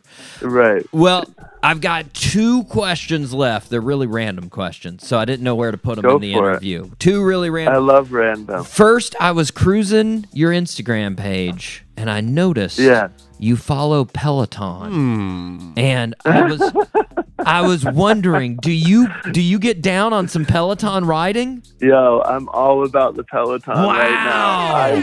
I just started. I'm new to the game. Nice.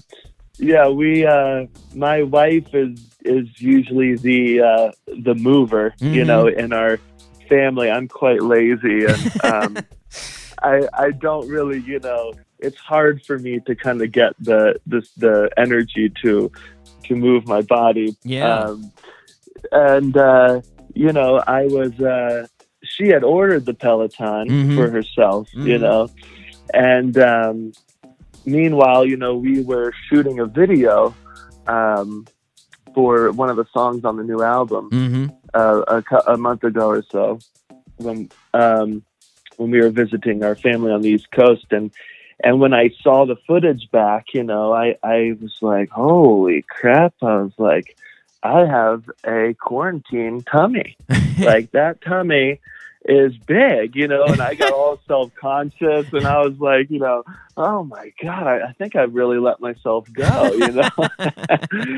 So I started, I was like, oh God, I gotta, get back on the train here. Yes. And when we got back home here to Colorado, the Peloton had arrived, and nice.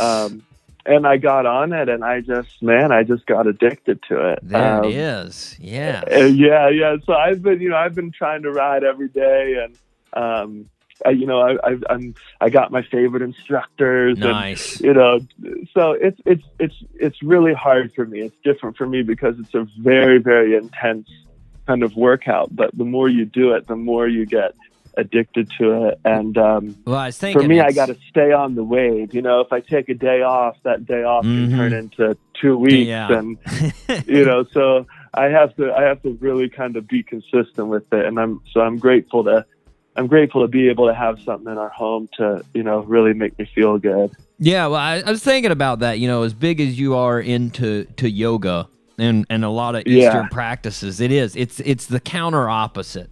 Because I used to, it is, yeah. I used to be a personal trainer for years, and Oh wow, okay. That's the thing, is when you look at it, like all Eastern fitness is this idea. Like, the first thing when you look at martial arts and you look at yoga and you look at Tai Chi and all of these, it's learn how to breathe. And so it's this, and I would try to incorporate a lot of these things into my American clients. And so I'd be like, all right, here's what we're going to practice. We're going to practice a nice diaphragmatic breath. You're going to go in nice. And they'd be like, boring. What are we doing? Get me doing something. And so, so Peloton is definitely, it's a different ride for you, for sure.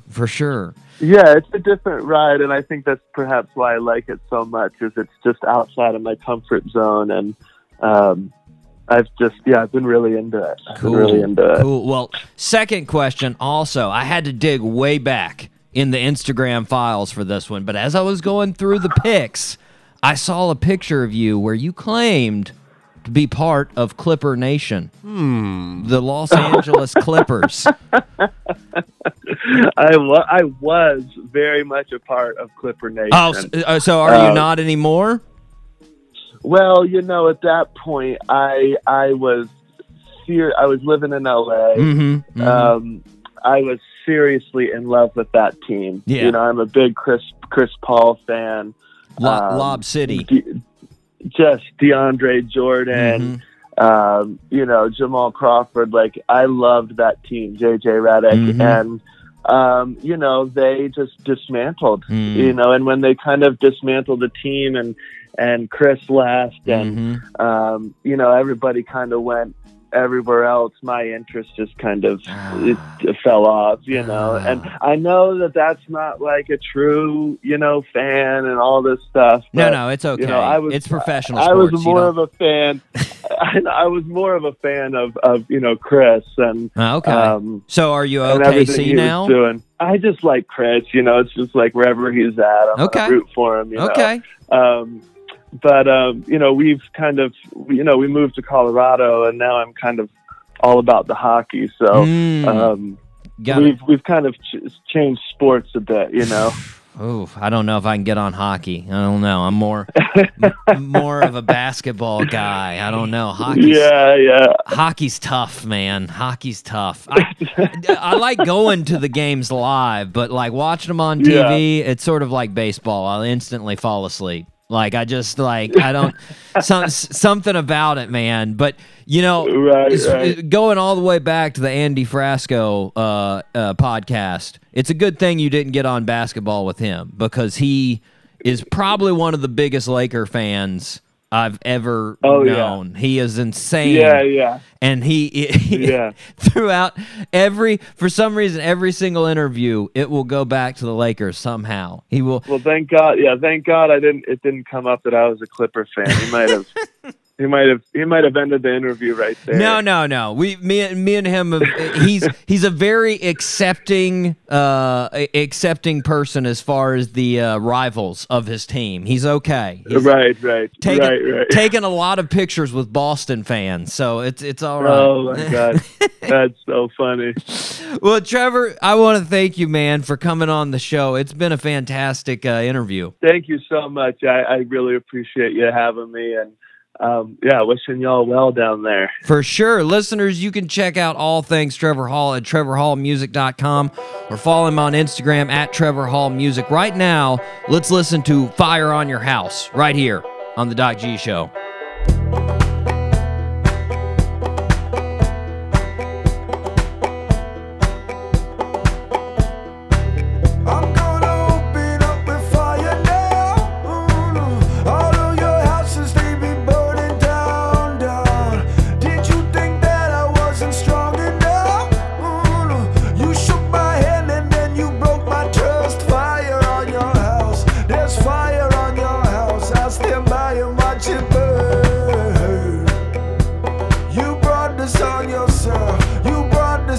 Yourself.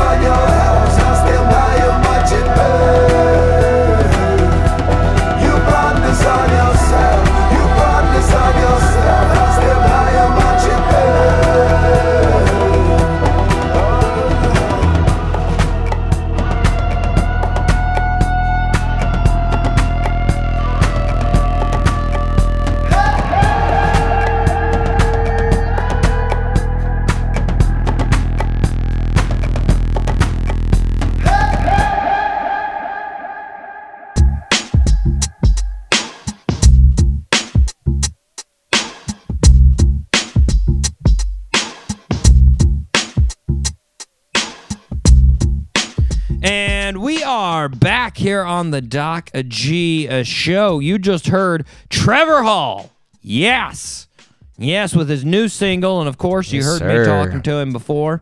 Man, I could talk to Trevor all day, Dave. All day. That's right. Totally, Such man. Cool dude. Thanks for coming on.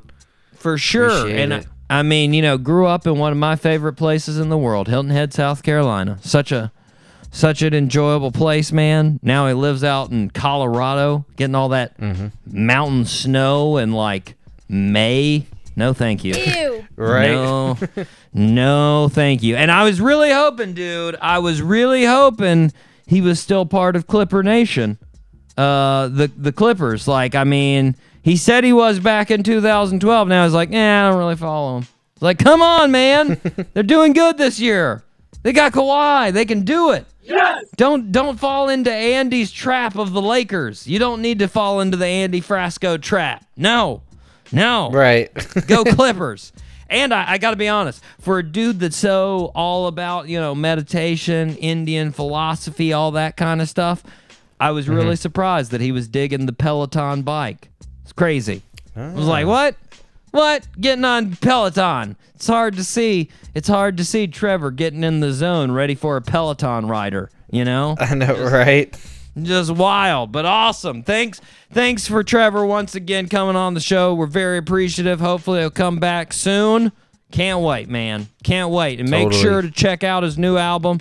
It's going to be out in just about a week and a half. So make sure you get out there, you download it, you stream it, you buy it, you do all of those things. All right. Yes, sir. Do it. Dave, it's time. Newest segment. You know what it is. Give it to me. The best. Shoe and tell, baby. Shoe and tell part 15. Yeah. Yeah. Now, what do I got baking in the oven today? I'm pretty excited about it. I'm pretty excited about these dudes. They're new. I told you about them, Dave. Oh. They're coming out. The Breaking Air out Jordan early. Lows SE Nothing But Nets. Sweet. Yeah. Nice. Jordan 1s, Nothing But Net. Oh, these are sweet, man. These They are got sweet. the classic pattern Yes. from the old jumpsuits. Yes. Yes, I like saw 'em. these. I missed their actual release date. I had Release to get date, these. yeah. I had to get these on GOAT. I had to go out, get these on GOAT. And they are brand new from the box. Fantastic. You can lick the soles on these babies. Do it right now. I'll do it On camera. Yeah, there we go. Yes. Yes. Rubbery. Anyways, these obviously, as I said before, Peter Moore design. We remember that.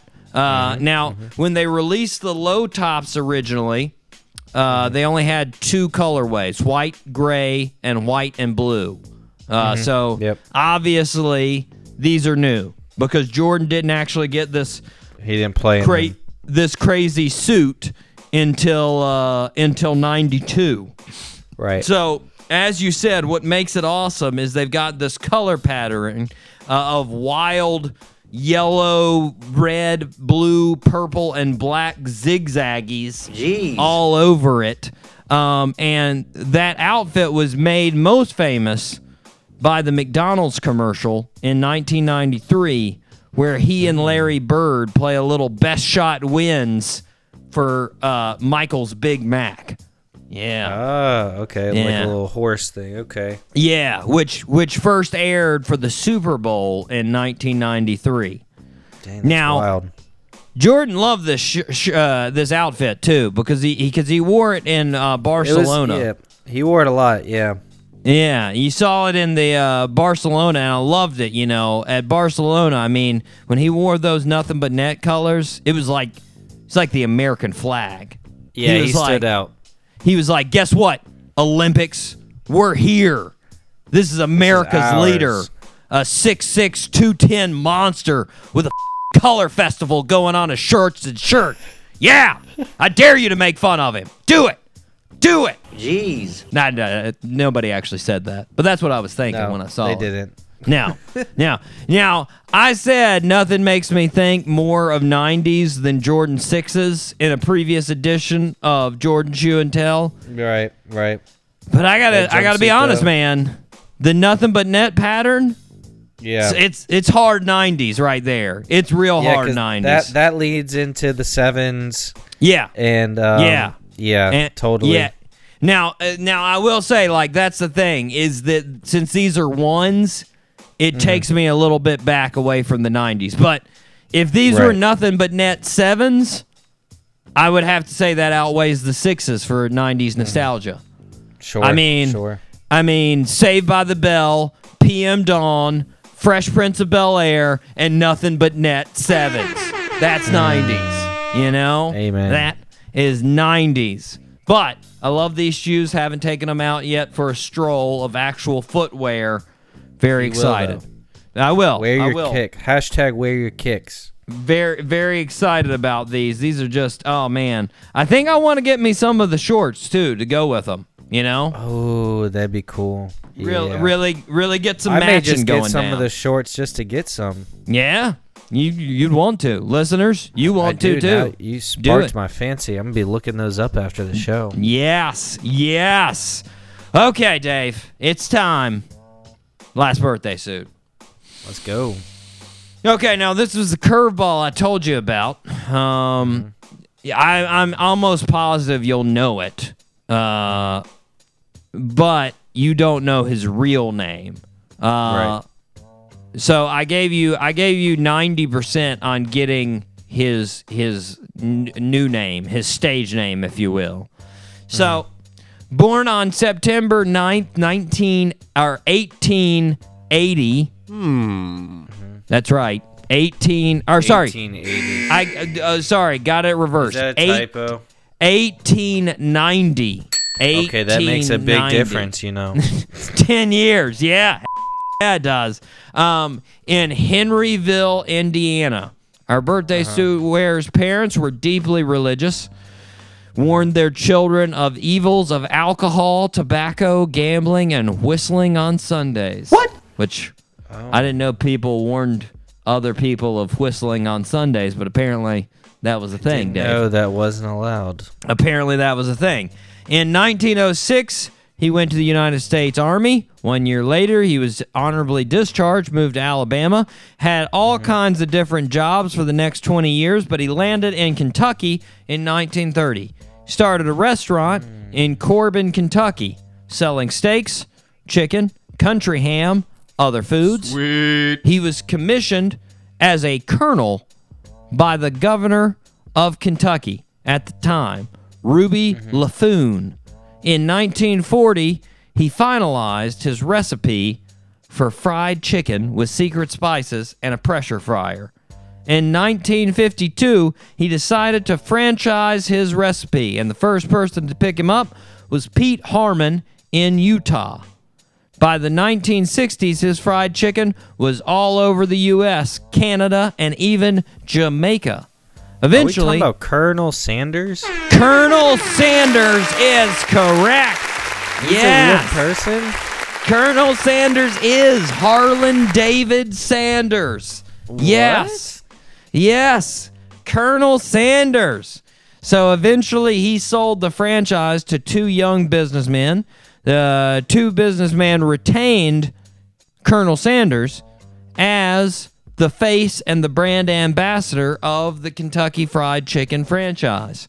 For 20 years after that, our birthday suit wearer would just travel around the country, visiting the restaurants, making sure they lived up to his standard of cooking. And he was sort of a hard If he didn't like what he tasted at a franchise, he'd shove it to the ground and call it slop. And Shut walk this place out. down. I just think of John Taffer. Shut it down. Yeah, pretty much. Sadly, he passed away in 1980, but 90 years old. 90 years old. Yeah, man. And he dyed his goatee and mustache so it fit his white hair. He had naturally had white hair, but he dyed the goatee and the mustache to match it. And so he really looked like the emblem, exactly. like their logo. Oh, yeah, my he God. wore the white suit for the last 20 years of his life. He had always, every single day, he was not seen outside in public without that white suit. In the winters, he would wear a really heavy wool white suit, and in the summers, a really light cotton linen suit. So yeah. Wow. Yeah. What a Yeah, man. lifestyle. Getting down, and like I didn't know either. I need to raise my knowledge, man. I didn't know that Colonel was a thing you can get in Kentucky. It's like the highest civilian honor. It's not a colonel as far as the army. Yeah, it's just colonel. Like that's you're a dope person, basically. Dang. Congratulations, you're awesome. You'd be a colonel in Kentucky because you're dope, dog. I need to move to Kentucky. Doc G, Colonel Doc G. Yeah. Colonel Doc. I yeah.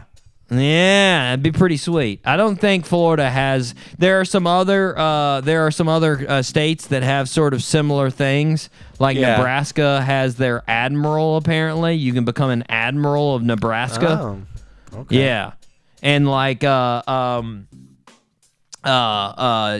Carolina has like the Palmetto of Honor, something like that. Palmetto Ring of Honor, something like that. So there are some similarities, but I don't think Florida has one. Nope. I don't think we have one like that. Yeah, sad. Anyways, Colonel Sanders, 90 years old, fried chicken. Remembrance to him. To be honest, it's not one of my favorite fried chickens. Word. Like, I'm just gonna throw it out there. I like a crispier fried chicken. You know. So what's your go-to place? I mean, really, if we're being totes honest, Popeyes. That's right. Popeyes. Okay. Love Popeyes. It's so good, man. So salty. So and then you true. put a little hot sauce on top of that saltiness. Oh, gosh, I almost have a stroke just eating it right there. It's just I know. blood Clogging all pressure's those arteries. raising right on it, man. Oh, so good though, so good. KFC though, don't get me wrong. Fried chicken's a little bit like pizza. I'm not gonna turn down any fried chicken. Like, Never. It's not like somebody comes in with a bucket of KFC. I'm going to be like, ugh, gross. I'll be like, all right, let's give it a shot. Let's get in there, see what happens, you know? Anyways, all right. I got to tell you about the great shows. Very excited. Do it. Next week, we've got Sleeping Wolf. Fantastic band out of L.A. Can't wait for them to be on the show. It's going to be a good time. We're going to talk to their singer, Jake. He's making some new music. They're coming out with a new album. Super excited. Can't wait. So make sure you tune into it. But for now, we are behind time. We need to get off the air. Now. Now. We're off. Not really now. But I have been your host, Doc G. With me, as always, the man with an immaculate man rug, Dave Burles Berlin. Guys, it's been a great Wednesday. Thanks for joining us. See you next week. Yes. Amen. Keep it safe out there, guys. And until next week, zip it up and zip it out. Zippity-doo-dah.